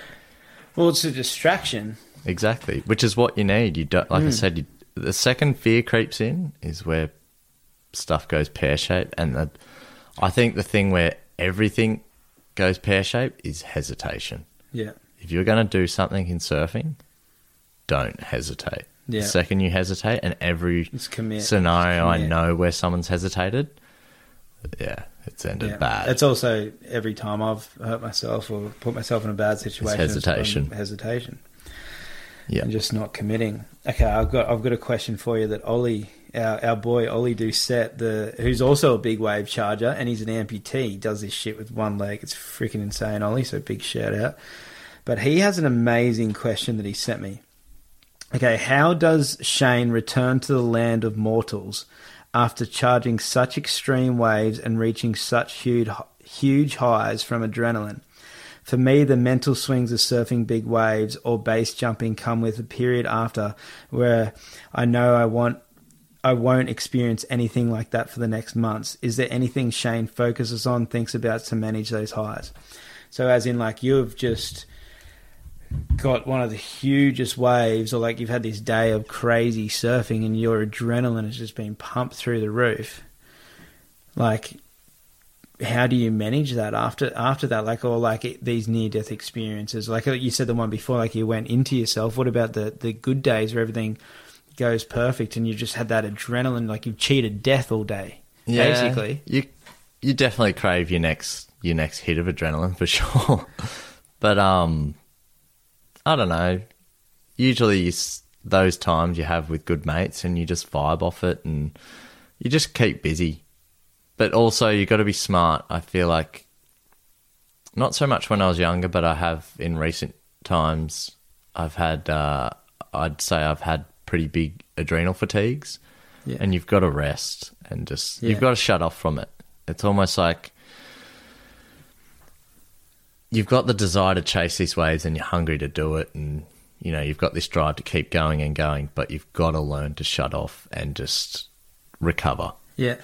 So if you did back-to-back swells, that potentially would... I was telling you, when I crossed the mountains, my adrenal fatigue, I was in bed for 10 days. Yeah. It all depends on the sessions, you know. Like I could surf for a month straight getting back-to-back like floggings and having big sessions and come out fine, and then there's just one time you're not fine. You know, you need that break, you need that thing. But, I don't know. I think as time goes on, instead of focusing on the next swell or whatever, I'm more focusing on what I want to achieve out of a place, as opposed to like, oh, come on, give me the next swell. I need to get there. I need that hit. You know what I mean? It's more like, what do I want to get when the next swell hits for a specific spot? Yeah. Or what do I want to be at the end of the year if this scenario happens and this scenario happens?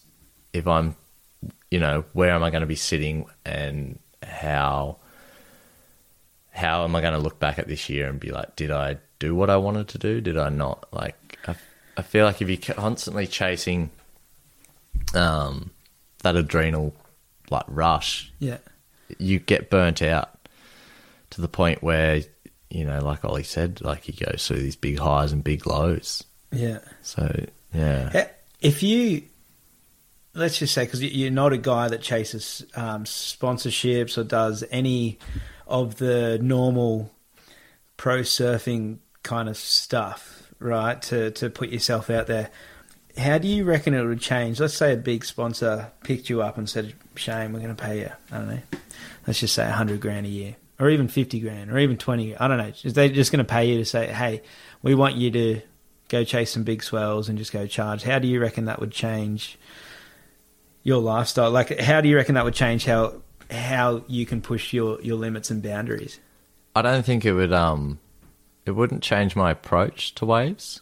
It'd just give me more access to new things. So I'd take more risks in the sense of chasing waves that, you know, at the moment I'm at this point where I'll chase the waves I know and or I have the desire to chase. Whereas if I had a backing, it would be more like, oh, like I've heard about this wave here. Oh, I've got 20 grand in the bank. Let's go find it. Like, let's go have it. You know, I feel like I'd still be taking the same risk, but like just risk Be to more different... accessible to Yeah. take those risks, yeah. Yeah, exactly. Fuck. Okay, I got another question for you. I love being the interviewer. What's your next bucket list? Like, what's your life goals? I don't know. Well, I suppose that's two questions. Do you have? Is there a wave? Is there a couple of waves that are on your radar that that you want to tick off? Ireland. Shark Island. No, Ireland. Ireland. Oh, Ireland. Diddly dee potatoes. Yeah, so some heavy slabs there, but you want it. I'm guessing you want it next level big. Yeah, like Aileens or the Cliff of Moher, that wave. Like, I've been fascinated forever. And in recent years, I've started to see footage of Mulgamore, and I never thought much of it. And now it's just like I'm pretty obsessed with that wave. So that's definitely high on the list. So that's next on your list. And what about just for your life in general, Shane Ackerman? Just have fun and keep living life to the fullest. Don't live the 9-to-5 job. Well, that's not for you. It's not for me either. No, it's not. Yeah. Yeah, just keep chasing your dreams and living the life you want to live. So doing stuff like this. Shh, Benny's creeping behind us. Walking around the room. Hey, Benny. Want to get me some chocolate? Yeah, can you get chocolate, beer, maybe put the kettle on too? Cup of tea. How many sugars do you have in your tea? No, but I honestly, have one last question for you. Fire Okay, away. for the advice of Shane Ackerman, of how you've lived your life, because all it is like tools, like people listening to this might, like I was saying you today, how much you'd be surprised about how much you inspire people by how much you push yourself, and like that paves the way for the next guys, because that shows you're showing people what's possible. And I was like, that is, whether if people like watch you do that bodybuilding, they relate it to other parts in their life, it doesn't matter. It's just so freaking inspiring, like watching what you do. It's like, if you could give people advice of how you've been able to like live your life, like what would you, like if you're sitting down talking to like, you're an old man and your grandson comes over and sits on your knee and says, Grandpa Shane. The words of wisdom. The little kid has the grandpa voice, Grandpa Shane. No, and says to you like, like what's the meaning of life, or like how should I live my life, or like I don't know, like what do you feel has been your key? Surrounding yourself with positive people and like-minded people. Yes. I think it's the biggest factor by far. If you're around like a negative cloud, then it comes off, it rubs off on you. Yeah. If you're around positive people that have a go-getting attitude and, are quite adventurous, they don't have to be on your level. You know what I mean? You just need that kind of positive array around you. Benny, you don't have to be that quiet. It's just the thumps on the floor. Where's my chocolate? The chocolate's in the fridge there. Yeah. Get me my chocolate. I need someone more positive around me. I need someone who feeds me candy. Actually, Ben here, he was the one that I'd say re-convinced me to do the podcast. There we go. Open that chocolate, you sweet tooth. Can you hear that, listeners? Oh, and for people that want to know more about the inside the mind of Shane Ackerman, he has an extremely he's extremely addicted to sugar. He's lying. I'm an athlete. Eat your veggies. Oh, but Ben out there, he gave me the same thing when I was setting up this podcast, because I had so many friends like push me into it and say, you need to do this. And Ben was really supportive. And he's one of my neighbours here. And if you watch our social media, considering he's my neighbour, we're always doing stupid videos together. But I went over to Indonesia and I was hanging out with some other friends of mine that I used to live with. And a couple of the blokes were extremely negative about it. And they put me in this hole. They made me question everything and just made me so insecure, because just one mate, and without putting him down because he's an amazing dude, but it came from his own insecurities. But he he said to me about this, even just this idea. He turned to me and said, "Dude, you've cooked it. Like you've cooked it, dude." He's like, "You're." He pretty much just called me a kook. He's like, "Just what do you think? You're going to go around telling people stories? Like you're an idiot." And I was like, "What?" And like I came home and I said to Ben, I was like, "I don't think I'm going to do the podcast anymore, dude." And he's like, "What are you talking about? You're frothing. You're having so much fun with it." You know what I mean? He's like, you love doing it. You're having so much fun and like meeting all these cool people and like And the avenues it's opened up for you. yeah. But it was just like basically it's like having people like and that was a big reminder because I had like these and they're still my mates for sure. But it's just like I don't have as much time You for don't them associate yourself with them as much. yeah compared to. I just really realised the people that I spend a lot of my time with now are the ones that validate me and I validate them. And yeah, they pick you up. Yeah, Exactly and it's just right. like we work together as a team. It's just like, you know, they enjoy me being in their life and I enjoy them. Ben's just walking naked.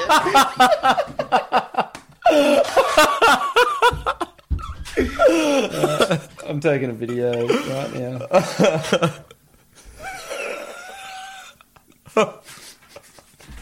All right, Shane. Now that we've got the neighbour walking around naked, yeah, let's get out of here, man. Thanks for coming down. Nah, thank you. All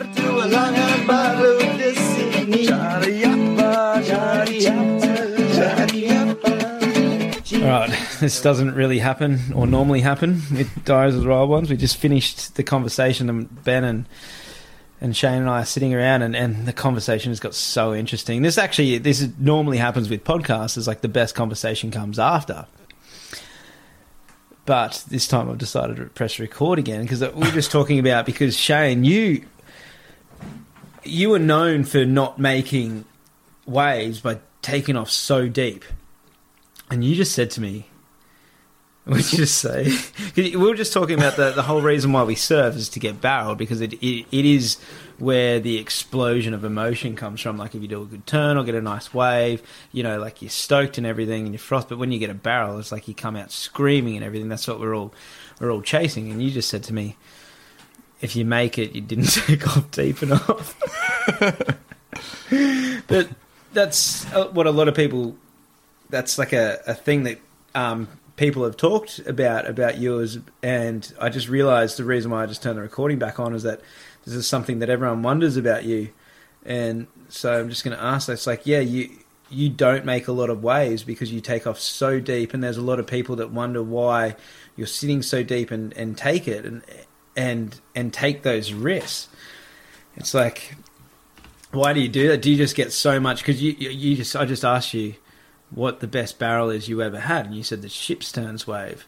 And if you guys want to just Google Shane Ackerman ship's turns, you're going to see the most ridiculous fucking wipeout you've ever seen in your life. And you said that's the best barrel you've ever had, and I can understand for like 1 or 2 seconds you would have had the most crazy vision. And that's why I do it, for the vision. I mean, it's a bonus if you make it, but you weren't deep enough.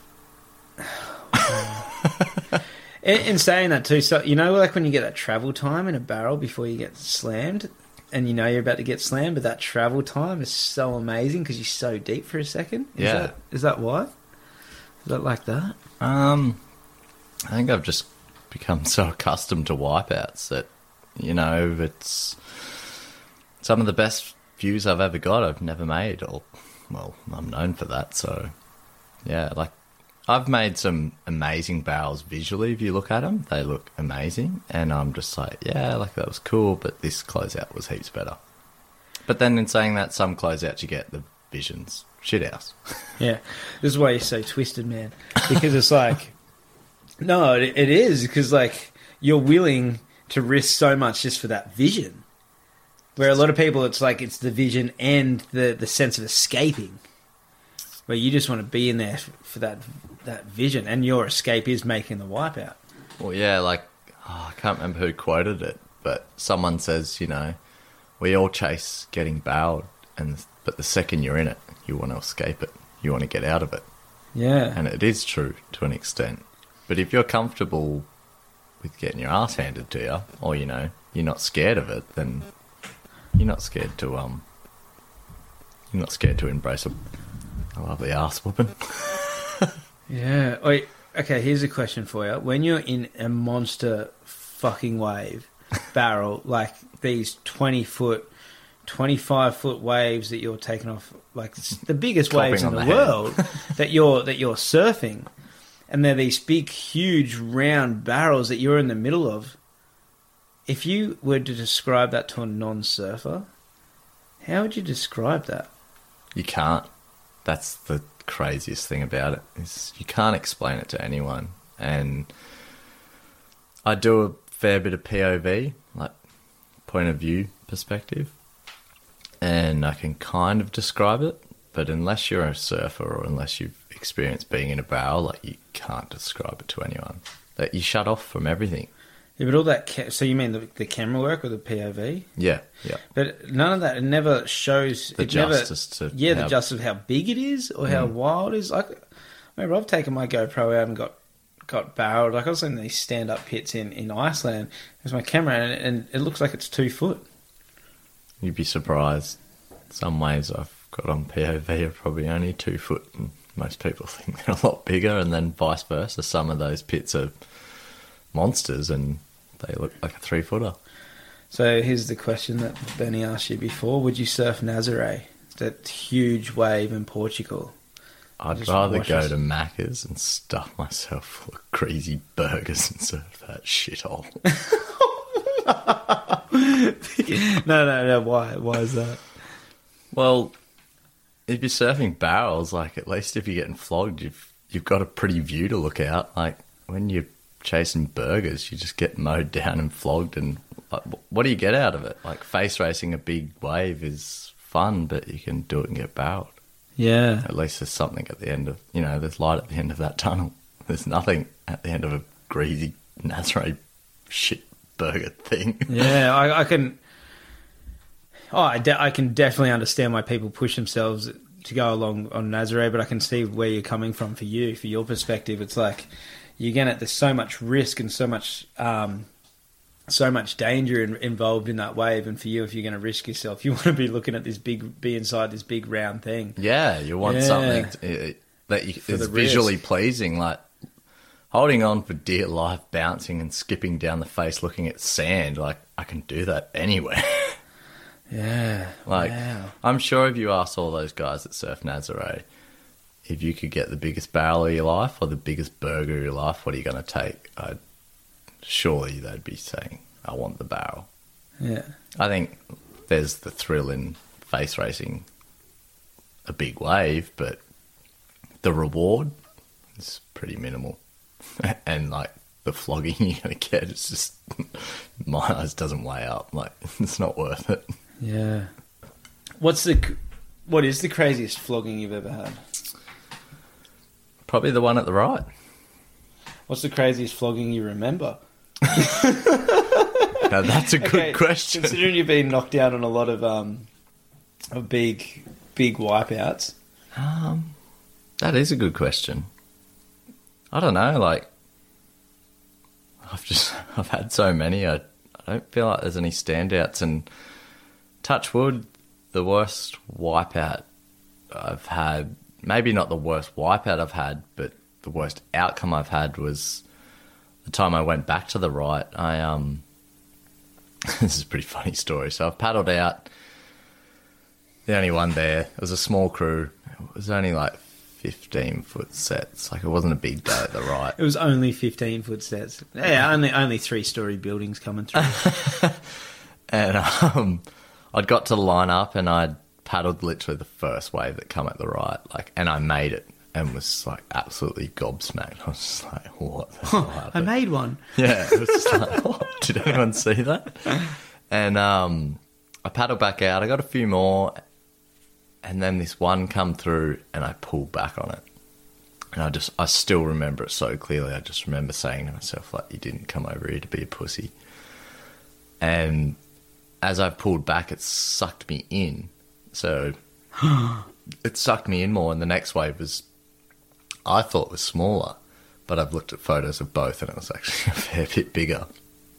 And I turned around and was just like, I'm going, like, doesn't matter where I am, like, I'm going this thing. And I remember paddling But I didn't paddle too hard because I knew the wave before that I pulled back on had sucked me in to the point where I was like, I was in a weird spot. I was kind of under it enough to get into it, but I didn't have enough momentum, so I had to paddle, but I couldn't. So I've committed to this thing, and I can't even remember. I paddled for it, obviously, but I just remember being on top of it, looking down, and it was just a vertical wall. And I just pushed myself over the ledge, and the boys in the channel described me as a flying squirrel. And Holy shit. So you just airdropped out of the lip. I airdropped top to bottom and did a front flip. And I remember like looking up on my back, looking up at the roof of it, just being like, wow, that's a good interior design. Oh my God. And I got pushed heaps deep real quick. I had blue tack in, and yeah, and then I'd come in and I just felt like I had water in my ear and I couldn't hear out of it. And I was like, oh, it'll get out. And ended up going back to a mate's house, and I was like, oh, this is so annoying. So I went to the toilet and got some toilet paper and like rolled it up into like a long pointy stick thing and poked it in my ear. And as I pulled it out, I was like, oh, there goes that water drop that was in my eardrum. Pulled it out and looked at the toilet paper, and it was full of blood. Shit. So I thought I'd burst my ear canal, and I flew home and it was fine. Went to the doctor. I'll get on a plane to test it out.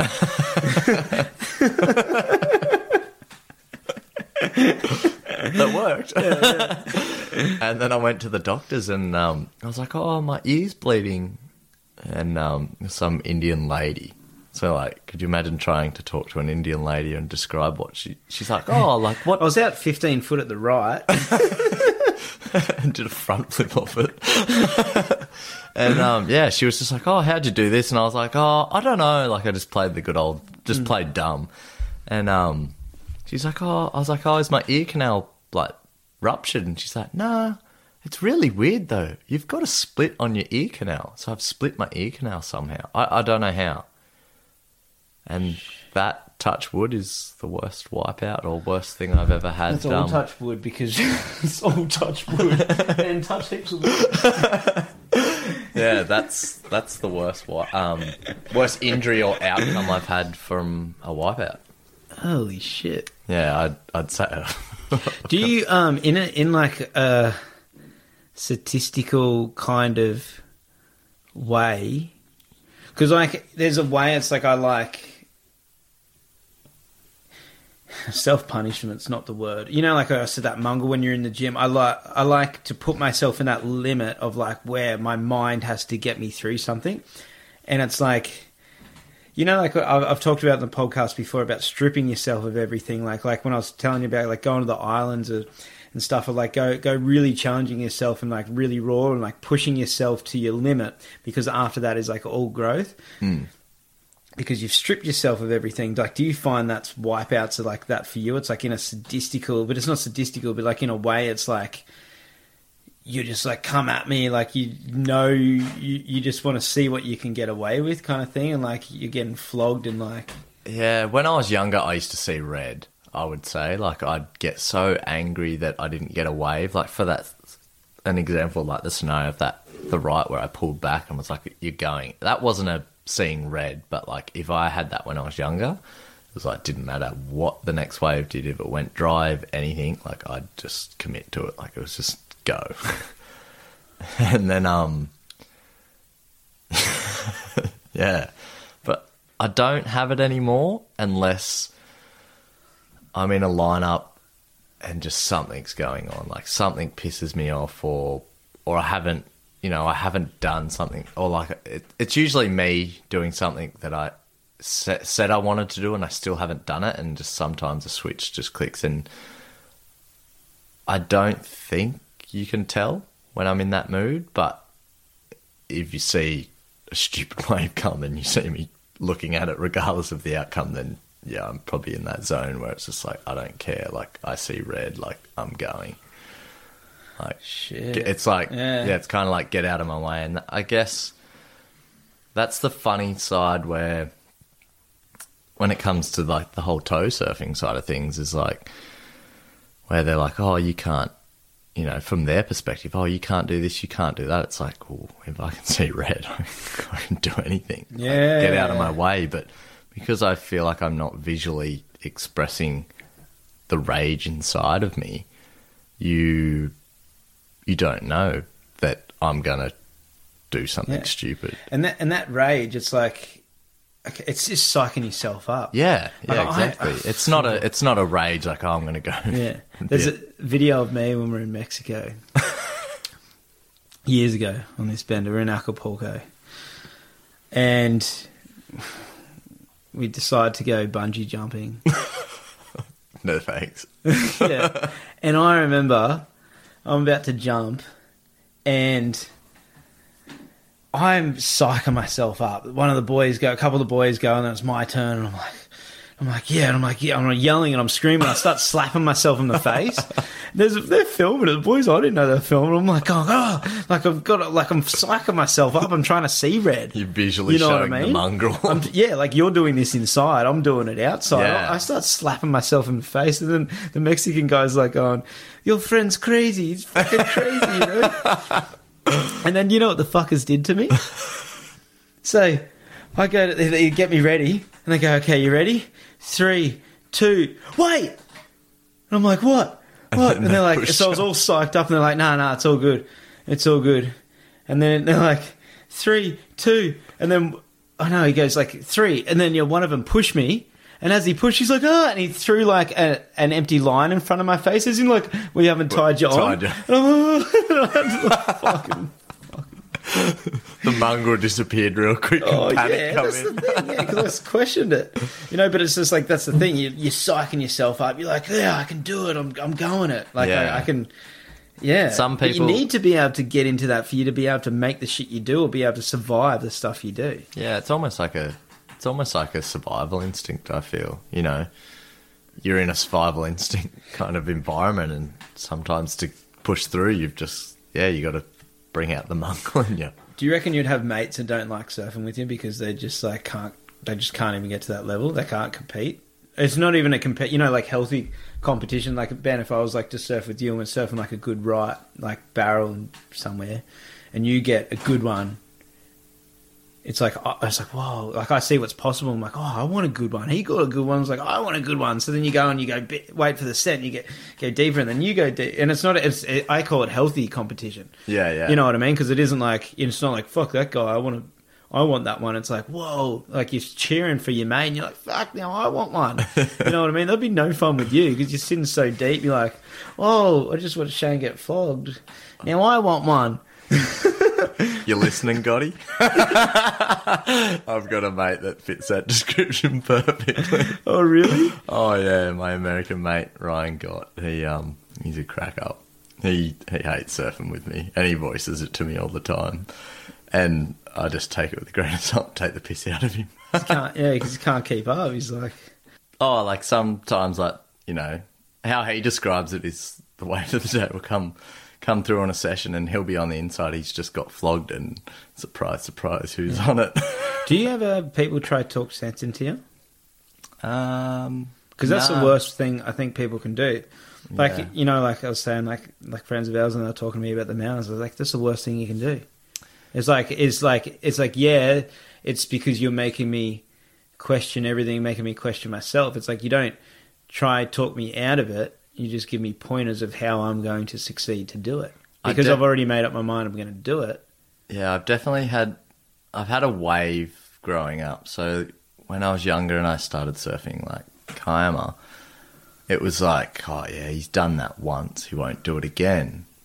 And then I'd do it again, and it's like, oh, that's the last time, and it went through a cycle for a bit. And then I started broadening my horizons and chasing new waves, and then, you know, you're always going to have haters, but I definitely have haters, I'm sure, but I feel like I've silenced that, and people don't talk me out of it. Like the first time I ever went to Chopes, I remember flying over and crawling up into a ball, like sitting on the floor, like wanting to vomit because like my anxiety and the nerves got to me, and I was just like, what am I doing? Like, this is so out of my depth. Because you're so scared of surfing the wave. Well, I kind of was, but I wasn't. Like, I dreamt of surfing that wave for so long, but all the people, this is where I say hang out with like-minded or uplifting people. Like, not that I wasn't hanging around those people, but I guess this was in the early days where I was still, I was known in the East Coast to be a crazy person, but globally it's like, for you're probably at Chopes is the craziest wave ever. You know what I mean? Like, it's a different level, and people are like, you're not at that level, and they kind of talk down, but not in a bad way. Like, that's just them looking out for me, and I feel like as time's gone on, I've silenced that, and I don't feel I get that. Yeah, that oh, you can't do this, you can't do this. Now it's more like, oh, like I'm gonna go not that I voice it to anyone, but the odd occasion that someone might be around, I might say something they don't even question. It's not even like, oh, you sure you're going to do that? It's just like, yeah, you'll probably go do that. Yeah. Yeah, it's like silence of doubters. I remember someone saying to me, it'd be the same with you, it's just like, you just have confidence within yourself. Yeah. And that builds up over time, Definitely where I'm at now and where I was 5 years ago was a completely different person. Yeah. So, do you reckon? Well, I know the answer is yes, but it's like there's depth there. Like, so do you reckon you would have grown from all these experiences and from all these wipeouts and like from pushing yourself in such big waves? Like, is it just like to become taught you so much? To become good at something, what is it? To be good at something, you've got to spend 10,000 hours doing it. Is that the saying? Have you heard that saying? Well, that's why I'm jack of all trades and master of none.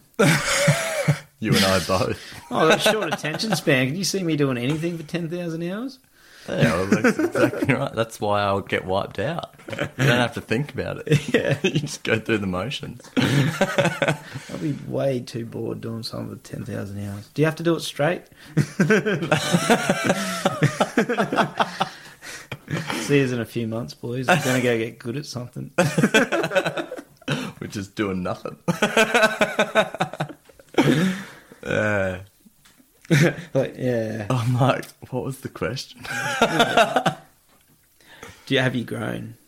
Yeah, oh, definitely. And I think it's time. Just spend time doing whatever you love or whatever you're passionate about. The more time and the more effort you do, you learn and you grow.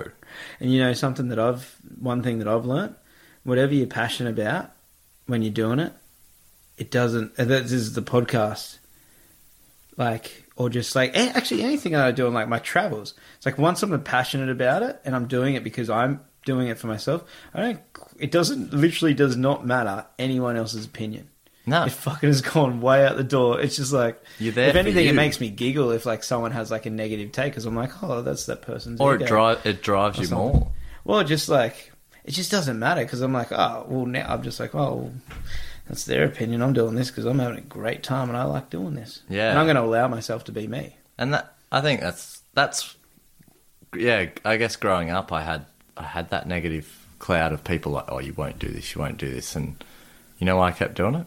Because I didn't care what they had to say. It's like, yeah, that's your opinion on me. Like, good on you, but you don't know me from a bar of soap. Like, I'm doing this for me. I'm not doing it to prove you wrong. But if you want to fuel my fire, like, be my guest. Yeah. Like, I think to do what I do, you have to have a bit of mongrel in you. And I feel like that. I'm saying that for everyone that's a big wave surfer or, an adrenaline junkie. You have got that mongrel in you. Yeah. And it's just either you visually say it, like you visually show it, like you said, you were slapping yourself and amping yourself up, or some people will be there and you wouldn't even know they're scared or you wouldn't even know they're in that zone and like you're watching them do things and it's just like, wow, how do they do that? And it's like, if you're in their head at that time, you probably understand why they're doing it. But I was telling you that day in Mexico and it was huge and I was shitting myself. I was probably, I was just Leaf and I and Dane out and yeah, I was paddling for the horizon every set that came, and I would have been probably screaming like a girl. I don't know, but like I was voicing that I was scared because that's how I was dealing with it. You know, I was psyching myself up. I was out there and I was doing it. Yeah. And Leaf, one of my best mates, is sitting out 30 metres out behind, waiting for the bombs, waiting for the 15-footers with these big black barrels, and I was just watching him quiet, just by himself out there all day, just like, whoa, how is he not scared? And then that night we came in and we're having a couple of beers, and I said to him, you're nuts, man. I don't understand how you weren't scared out there. And he goes, what are you talking about? I was shitting myself. I was like, no, you weren't. You're just sitting out there, like, just hanging out, like, just go on the big ones. He's like, I was fucking packing myself the whole time. Yeah. And, like, I just, but it's just how he, he was just, that's just how he does it. Yeah, that's how he copes with it. I think, yeah, the more I get put in those situations now, like, I feel like it's ignorance is bliss in a sense, but I've been put in that situation so often now that it's just another day in the office kind of thing. Yeah. There will be a day, I think, somewhere like the right, like, it's, I don't know. Have you prepared yourself? Do you, like, of how, I don't even want to ask this question because let's all touch wood again.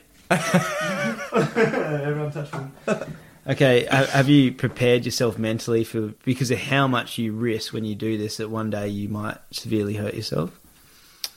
Oh, yeah, like I said, like, if to do what I do and to put myself in the situations that I feel I can put myself in, you can't be scared to die. And like I said, it's inevitable. I feel like if I wasn't to push my limits and do what I do, I'd live in regret. It's all touch wood again. Everyone touch wood. You know what I mean? Yeah. And I don't want to leave this life I'm living with a stone unturned. Like, no stone unturned, you know what I mean? Like, if it's meant to be, it's meant to be, is what I believe. And Mum says the same thing, Yeah. It's like... Oh, man, it's the same thing too. It's like it's like, I don't know. Well, it's not really... when shit happens, that's my optimistic outlook on it. It's like literally like everything happens for a reason. Do you want to know the Chinese farmer story? Hit me. Okay, the Chinese farmer. Oh, fuck, I love telling this story. Okay, the Chinese farmer, he's got this prized horse, right? And one day his prized horse escapes and runs away. And all the neighbours come around and they're like, to give their blessings. They're like, oh, we're so sorry about your misfortune. Your prized horse has run away. And Chinese farmer, looks at him, not much emotion. He's just like, yeah, I suppose, maybe, Next day, the prized horse returns. But it returns with a pack of wild horses. And the farmer brings them all into his fence and, gates them off. And all the neighbours come around. They're like, whoa, you're so happy for your fortune. Look at everything you've got all these prized horses. And the farmer says, yeah, I don't know, maybe. The next day, the farmer's son is out training one of the wild horses and gets bucked off and hits the deck and breaks his leg. And then now he's bedridden and all the neighbours come around to give their blessings, for him to get better. And they say to the farmer, oh, we're so sorry about your misfortune. And again, the farmer, not much emotion, looks, I don't know, maybe.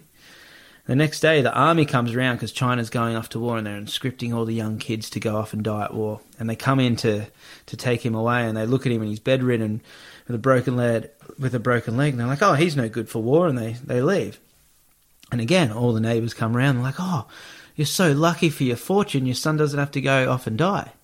And again, the farmer's like, he has to go off and die at war. And again, the farmer's like, well, I don't know, yeah, maybe.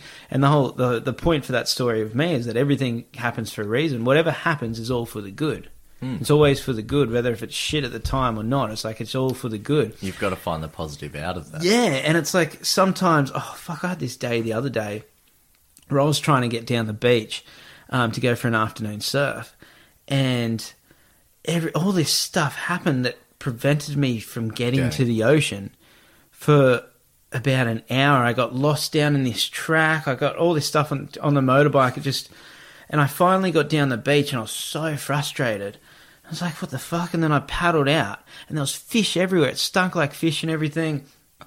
But just even trying to get out to this, everything happened. And then I got one wave, and like I hurt myself or something. And then I remember thinking like, I shouldn't be out here. And I was like, no, just paddle back out. I paddled back out. Next thing, boom, a big bust up of some long-tailed tuna on some tailor, and then a fucking big shark just busted it up with it, and it was like right next to me. And not that it was supposed, but after that I was just like, all right, just go in.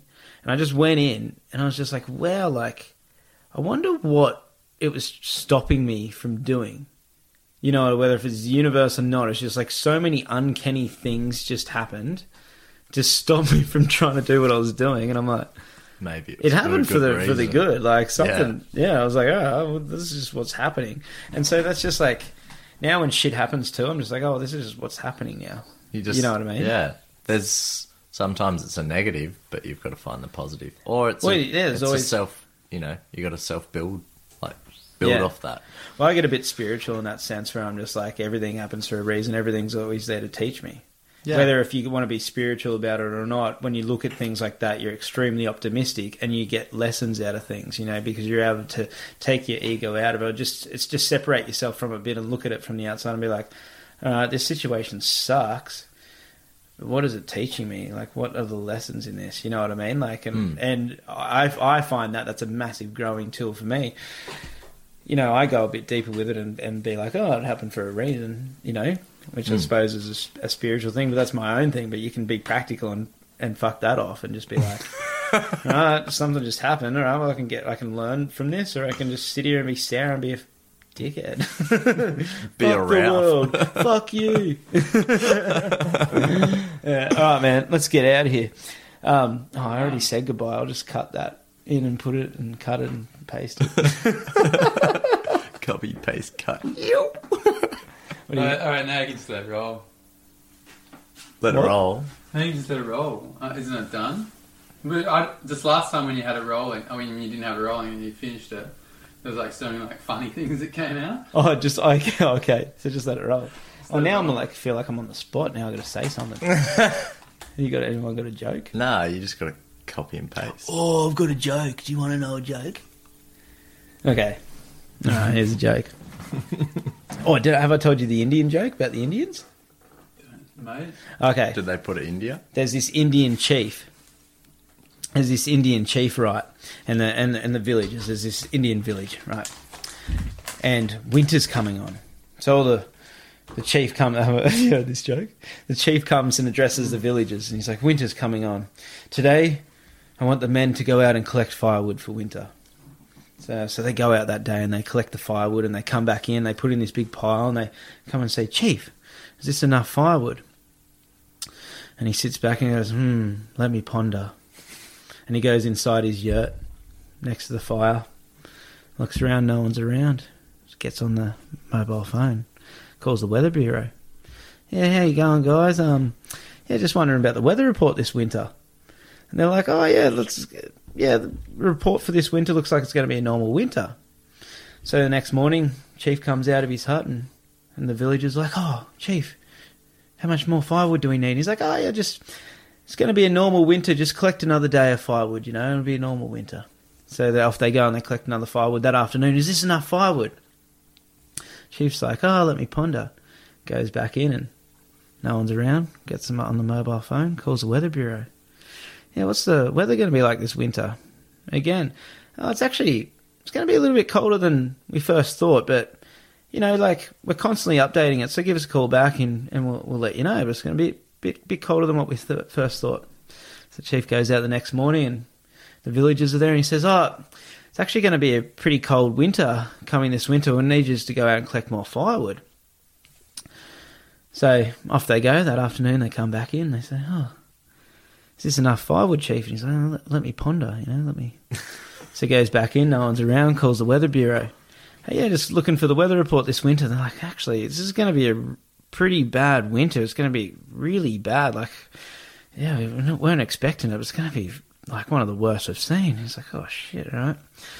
So he goes out, dresses his village the next morning, says, I need women. We need women and children, all the men. We need to go out further into the forest we've ever been before. We need to collect as much firewood as we can. It's going to be a pretty bad winter this winter. So off the whole village goes, and they go collect this massive pile of firewood, and they all bring it back, and this massive pile, and they're like, Chief, is this enough? And he's like, oh, let me ponder. He goes in and he calls the weather bureau. Hey, what's the weather report this winter? They said, oh, this is going to be the worst winter ever on record. It's going to be crazy, like get your supplies up. It's good, And the chief's like, oh, this is, just, okay, all right, we better do that. But just out of curiosity, how do you guys know? And he's like, oh, the Indians have been collecting firewood like crazy.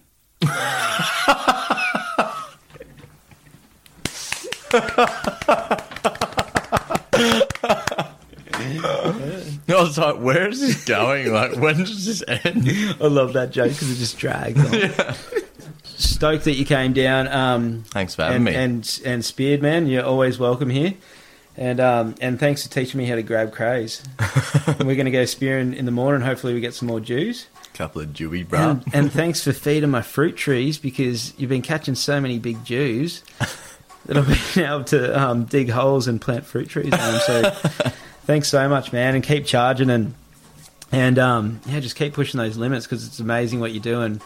And I'm hoping that a massive sponsor, I know you don't chase it, but I'm just hoping I don't even know if you need it, because you're going to do it regardless, but it's good to see you getting the recognition that you deserve. And I've been watching you get that, and it's just amazing. And I'd be so sick to see like some, couldn't even be a bodyboarding. Let's get Red Bull. Let's fucking get Red Bull. If you're listening, the CEO of Red Bull, I'll put your wings to your chest. Oh God, man, yeah, thanks for coming down. Thank you. All right, see you guys. Wow, what an episode. Now, if you guys like this episode, please feel free to share it, because I want to get Shane as much coverage as possible. If you liked it, take a screenshot, put it on your Instagram story, tell your friends about it. Let's get this one out there. Now, I've just learned how to do this, and this is actually how Diaries of the Wild Ones gets its coverage. If you guys listen to it through iTunes, you can go to the show, Diaries of the Wild Ones, and you can scroll down the bottom. It has ratings and reviews. Click the star rating, whatever you want, leave a review. What that does, it puts an algorithm in, and it actually markets the podcast for me, and I don't have to do shit. But if you can please do that for me, that would help get this episode out. Whatever other app you use, there's probably a way to rate it. If you can please do that for me, that would be a huge favor to me, because I really want to get Shane some coverage on this one. Thanks so much, guys. I'll see you next time. Just say,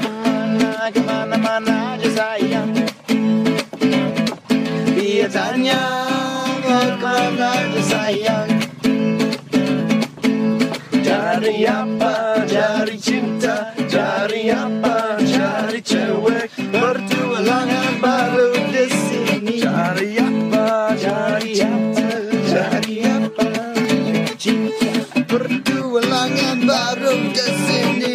I should do that chorus there. Bertualangan baru di sini. Yeah, I do it like a double.